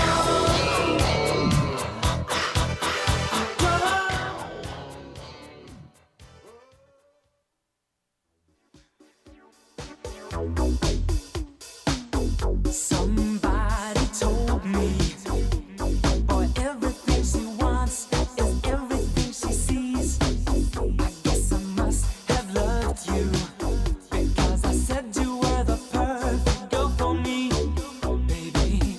And now we're 6 months older, and everything you want and everything you see is out of reach, not good enough. I don't know what the hell you want from me. Oh. Thank you. Welcome back in. Monday edition of the show.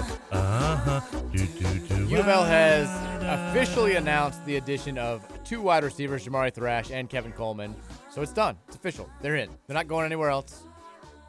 Jeff Brom's got his weapons on the outside. Jack Plummer's going to be throwing to him. Somebody on the text line was like, I went to the U of L Wake Forest game on Saturday, and I saw Jamari Thrash, who I recognized immediately, and somebody was like, who's that other guy with him? And I was like, he's got to be another U of L football player. It was our quarterback, Jack Plummer. He's like, I recognized the Georgia State transfer immediately, but could not pick our quarterback out. Jack Plummer.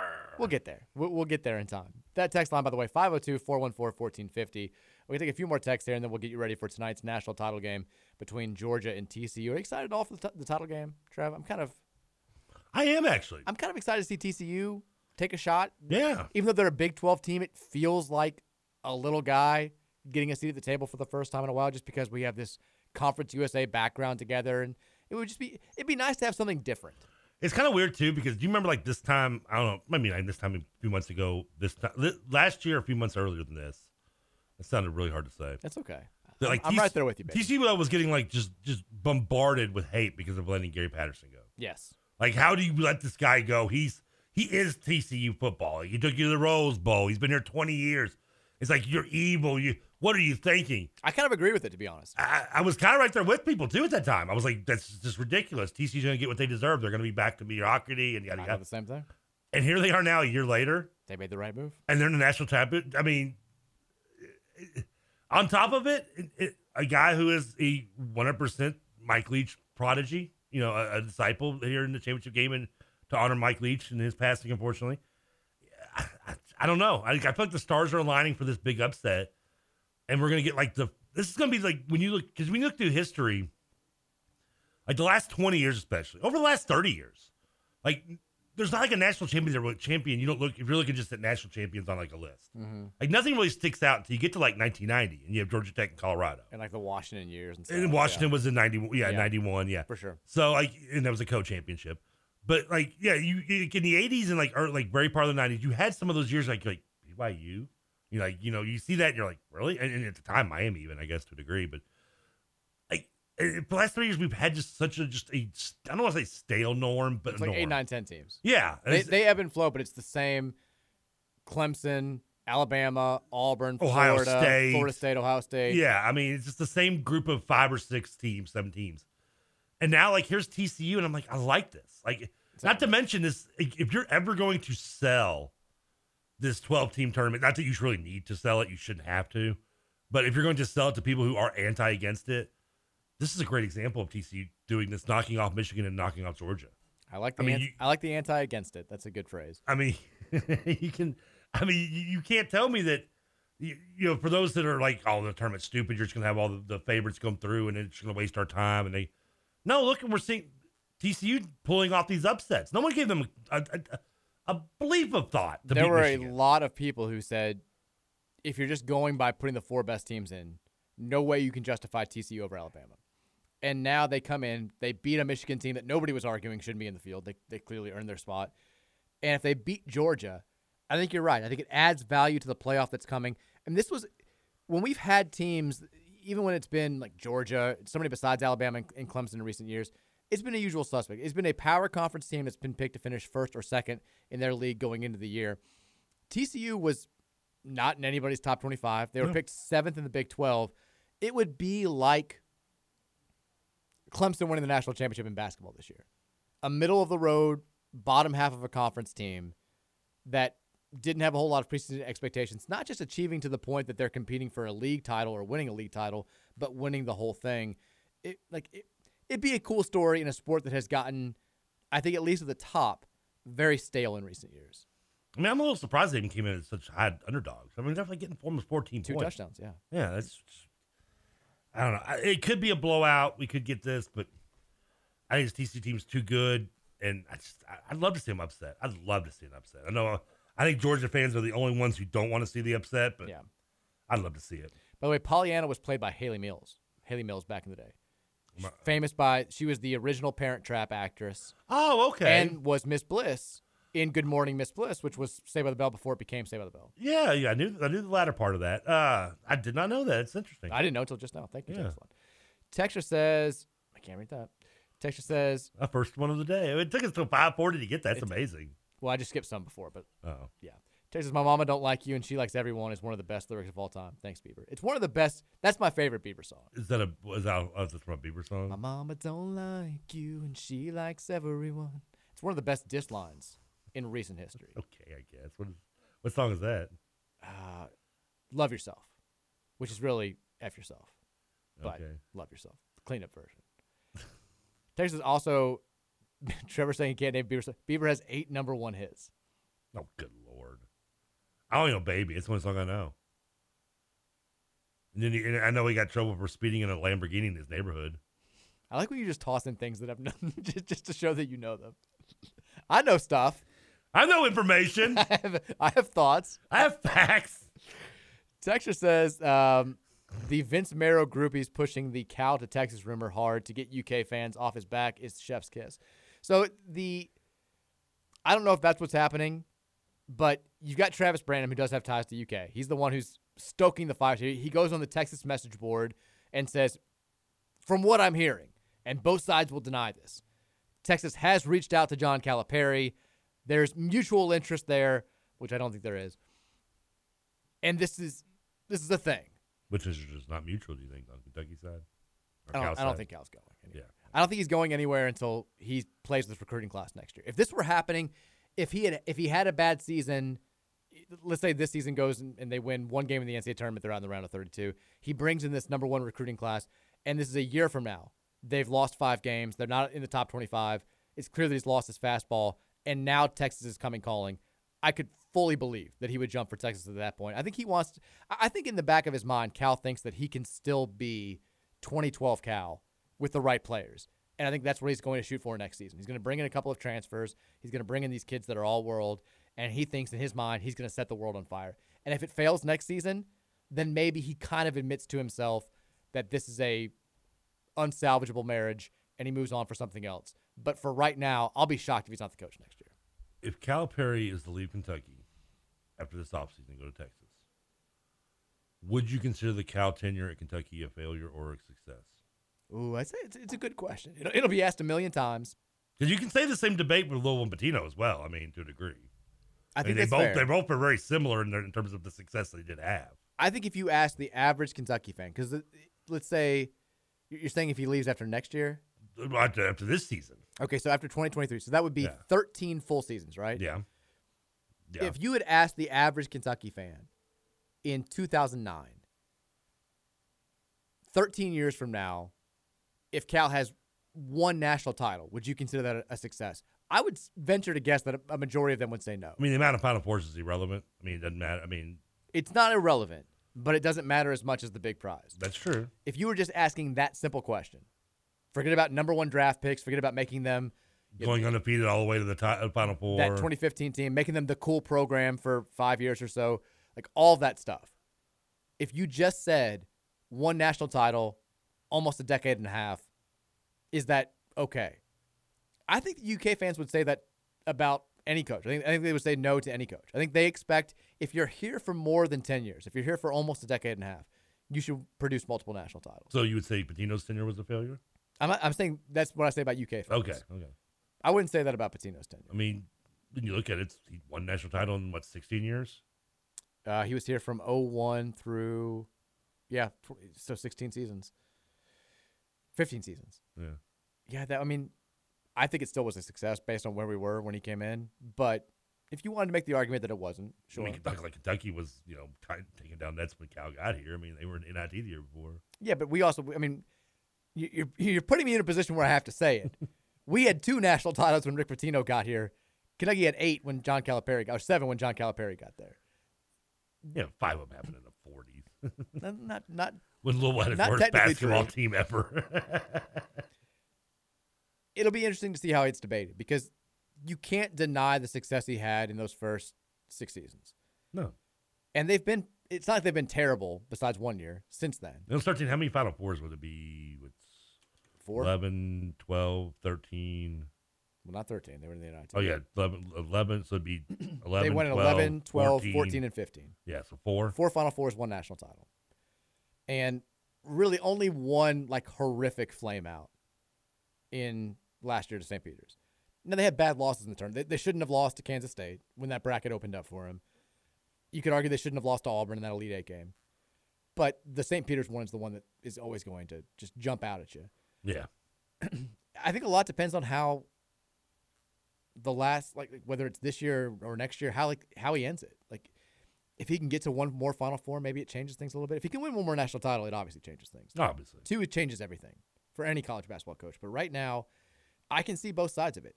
I can see he's on the downturn. Excuse me. He's on the downslide. His best years are behind him. He's not morphing anymore. He's not adjusting to the new game. He can't win with the most elite level recruits. I mean, his tenure since being in Kentucky, not 1 but 2 coaches won more titles than he did. Yeah, I can also see who's going to do it better than John Calipari is, which I think is an important question to ask. Can Eric Musselman be more Calipari than Calipari now? Can Nate Oates be the next Calipari? You don't have a clear-cut answer with any of those. Those guys haven't been to Final Fours. They haven't won national titles. It's a tough, unless you go get Jay Wright, who's not going to go to UK. I'm sorry. You're not going to be able to hire a guy who definitively you can say he's going to be just as good as Cal was at the very least. Few. I mean, you can't say that about Mark Few right now. Bill Self's the one guy you could hire that you'd be like, okay, I feel pretty good. And they're not going to hire Bill Self. Texture says, Tim Sullivan, by the way, is a guest reporter for the Leo. He's not. The guest reporter is just a fancy way of being a freelance writer anyway. Yeah. I mean, Texture says, in an interview with Tim Sullivan, we've seen this now. Texas Trevor, you may want to sit down for this, but sometimes Rick Pitino likes to exaggerate. Texas Robert Morris was definitely a glaring. Yeah, I meant NCAA tournament. That was NIT, which it was hilarious. But my favorite part still about that game was when Walls was I can't remember what game it was. Walls made the reference yeah, we're in the play that they were in Robert Morris against Kentucky. I love you, Jeff. Texture says, thank you. I've rooted against IU ever since because they were the biggest instigator that caused the Powell mess. It's absolutely why I've been telling my friends in social media, don't let IU out of the football games. There's retribution that has to be inflicted. I want to absolutely beat their ass and embarrass them for the next 3 years in a row. I mean, you get to do it once at least this year. Did you say the stats Brom stats versus IU? He's 7. He was 5-1 versus them, and he's very good. He outscored them 100 to 12 or something. It was some insane number. Texas said, what happened with Slusher? We announced his transfer on the Louisville Twitter page, and then he transferred to Colorado a few weeks later. The thing with transfer portal players, they do sign, but they don't sign the binding letter of intent. They basically are free to go wherever they want to until they start. I mean, we had Luke McCaffrey.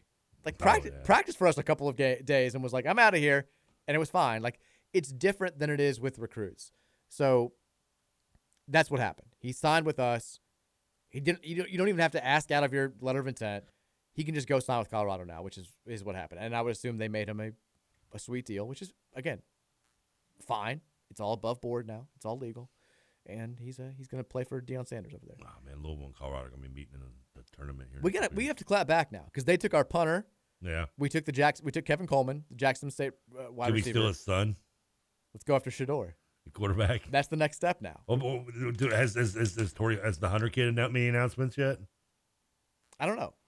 I mean, he can go wherever he is. And he can play wide receiver, defensive back wherever he goes. It doesn't matter. But we He's a stud. Right? We're punching back and forth right now, and they've got the most recent punch in. We got to punch back. We got to do something. Oh, yeah. Can we have the same number of Heismans. Can we take Do we really? Tad Boyle, their basketball coach? Was Salam the only Heisman they had? Yes. Sean Salam. Do you remember Sean Salam in the pros?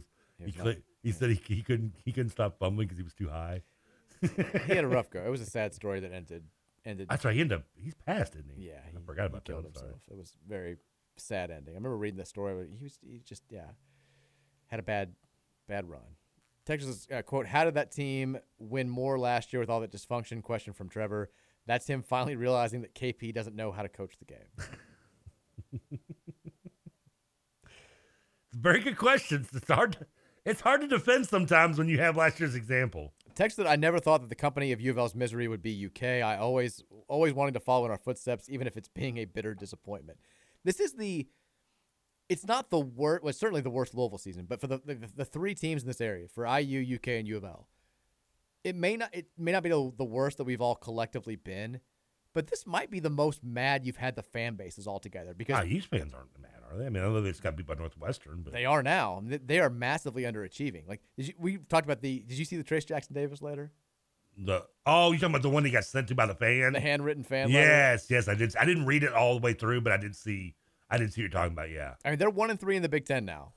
That just sounds like just some racist D-bag, though, anyway. I mean. Well, yeah. But, I think Indiana fans expected this team to be – I mean, they're, preseason Big Ten favorites or co-favorites? Yeah, they started hot. I mean, didn't they knock off, North Carolina or something early in the season or beat somebody good, didn't they? They beat North Carolina. Yeah. But they've lost 5 games. They're 1-3 in the Big Ten. They're not as good as the fan base wanted them to be. Certainly Kentucky had national title aspirations. They don't look national title good at all right now. U of L is swimming in the McNeese State waters. It's a tough time, again, for various reasons, for differing reasons for these three fan bases. Clearly, we are in a different conversation altogether than IU and UK, but their fans aren't exactly thrilled right now either. Are they starting to agree with me that Mike Woodson maybe wasn't the best hire? I don't know if they're some of them are certainly there. And he's done, and I know he's kept his head above water, but it's kind of easy to do when you have an awesome player like Trace Jackson Davis on your team. Yeah, they've got a big game. You think all Wednesday. the talent on our roster doesn't equal half of Trace Jackson Davis? I'm not gonna say that. I will. They've got a big game on Wednesday. They play Penn State, who's actually sort of sneaky good. And if they lose that one and fall to 1-4, you're gonna have a pissed off Hoosier Nation for sure. Scooter Dingus says, in all fairness, injuries have killed Indiana. So Scoots still loves. He's on the way. I think I think it's Scoots. I think it's karma. Texas says Colorado also took Samaki Walker's son, who looks exactly like Samaki Walker. They did. They did, yeah. He's gone now though, but he did lead. Yeah, them. didn't he play against us this year? No. What was the That was the other brother. Oh, okay. He's multiple kids. Okay, yes. my bad. Jelani went pro after his sophomore season. Got drafted late in the second round. Okay. But who's the team where the other brother played for? We lost to this year. I think it was Florida A&M. No, it was somebody earlier in the season. I thought. I thought it was Florida A&M, but you can look it up if you want to. His Jabari was the other son who went. They lit up Florida State in the NCAA tournament, which also we can't do. So that's kind of a shot. So Colorado, they're winning the battle right now. We got to do something else. Come on, Jabaji Walker is the other son. And he plays for. I don't know. Oh, it doesn't just say. No. Good Google search there. Yeah, he played for UMass originally. It says App State. Okay, still, yeah, I knew it was an There you earlier go. team, yeah. Texas says, do you think Deion is kind of a douche? I don't know. I mean, I think he was probably more of a douche probably in his playing days than he is now. Probably fair. I mean, he was so cocky. I mean, this is, you had the motorcycle stuff and you had, the whole Tim McCarver stuff. I know I was kind of more on his side only because I just didn't like Tim McCarver. But yeah, I mean, I don't know. Texas, how long will it take for Braum to start throwing chairs? I'd kill to be a fly on the wall in the locker room before the opener. I'm so excited for the first, Jeff Braum about to lose it. I'm so pumped up video. I can't wait. Got to do the first one against Georgia, right? Georgia Tech. Georgia Tech, excuse me, yeah. We do play Georgia in a few years. Think about how awesome our video team has been the last few years with a okay product. Like with Jeff Braum, I mean, they made Scott Satterfield look cool, for Christ's sake. Jeff Braum is a godsend for these people. They're going to crush it. We're going to be running through brick walls. They don't have to work half as 35 hard. times a season. It's going to be, I can't wait for it. We're taking a year off. This is cake compared to last year. Look, This is when now we're on easy street. We put in the work the last 4 years. Now we're reaping the benefits. Texture says, as a Niners fan, I'm glad we're playing Seattle instead of Detroit. Come on. You should be. Stop saying it. Everybody should be. Why Seattle knock them off? We would have won the Super Bowl. Well, I don't want to go that far. We We could have been Eagles and Lions in the NFC title game. We would have won the Super Bowl. Well, you'd have played us in the divisional, actually, if you'd won that game. We would have won. We're not losing to anybody. Texas, the glaring difference in Cal's recruiting was far and away better than Rick's. I believe Rick's best recruiting class was the one he lost when he got fired. I think that's accurate. Different time as well with their recruiting. I mean, Tino came in when you still had kids going straight from high school to pro.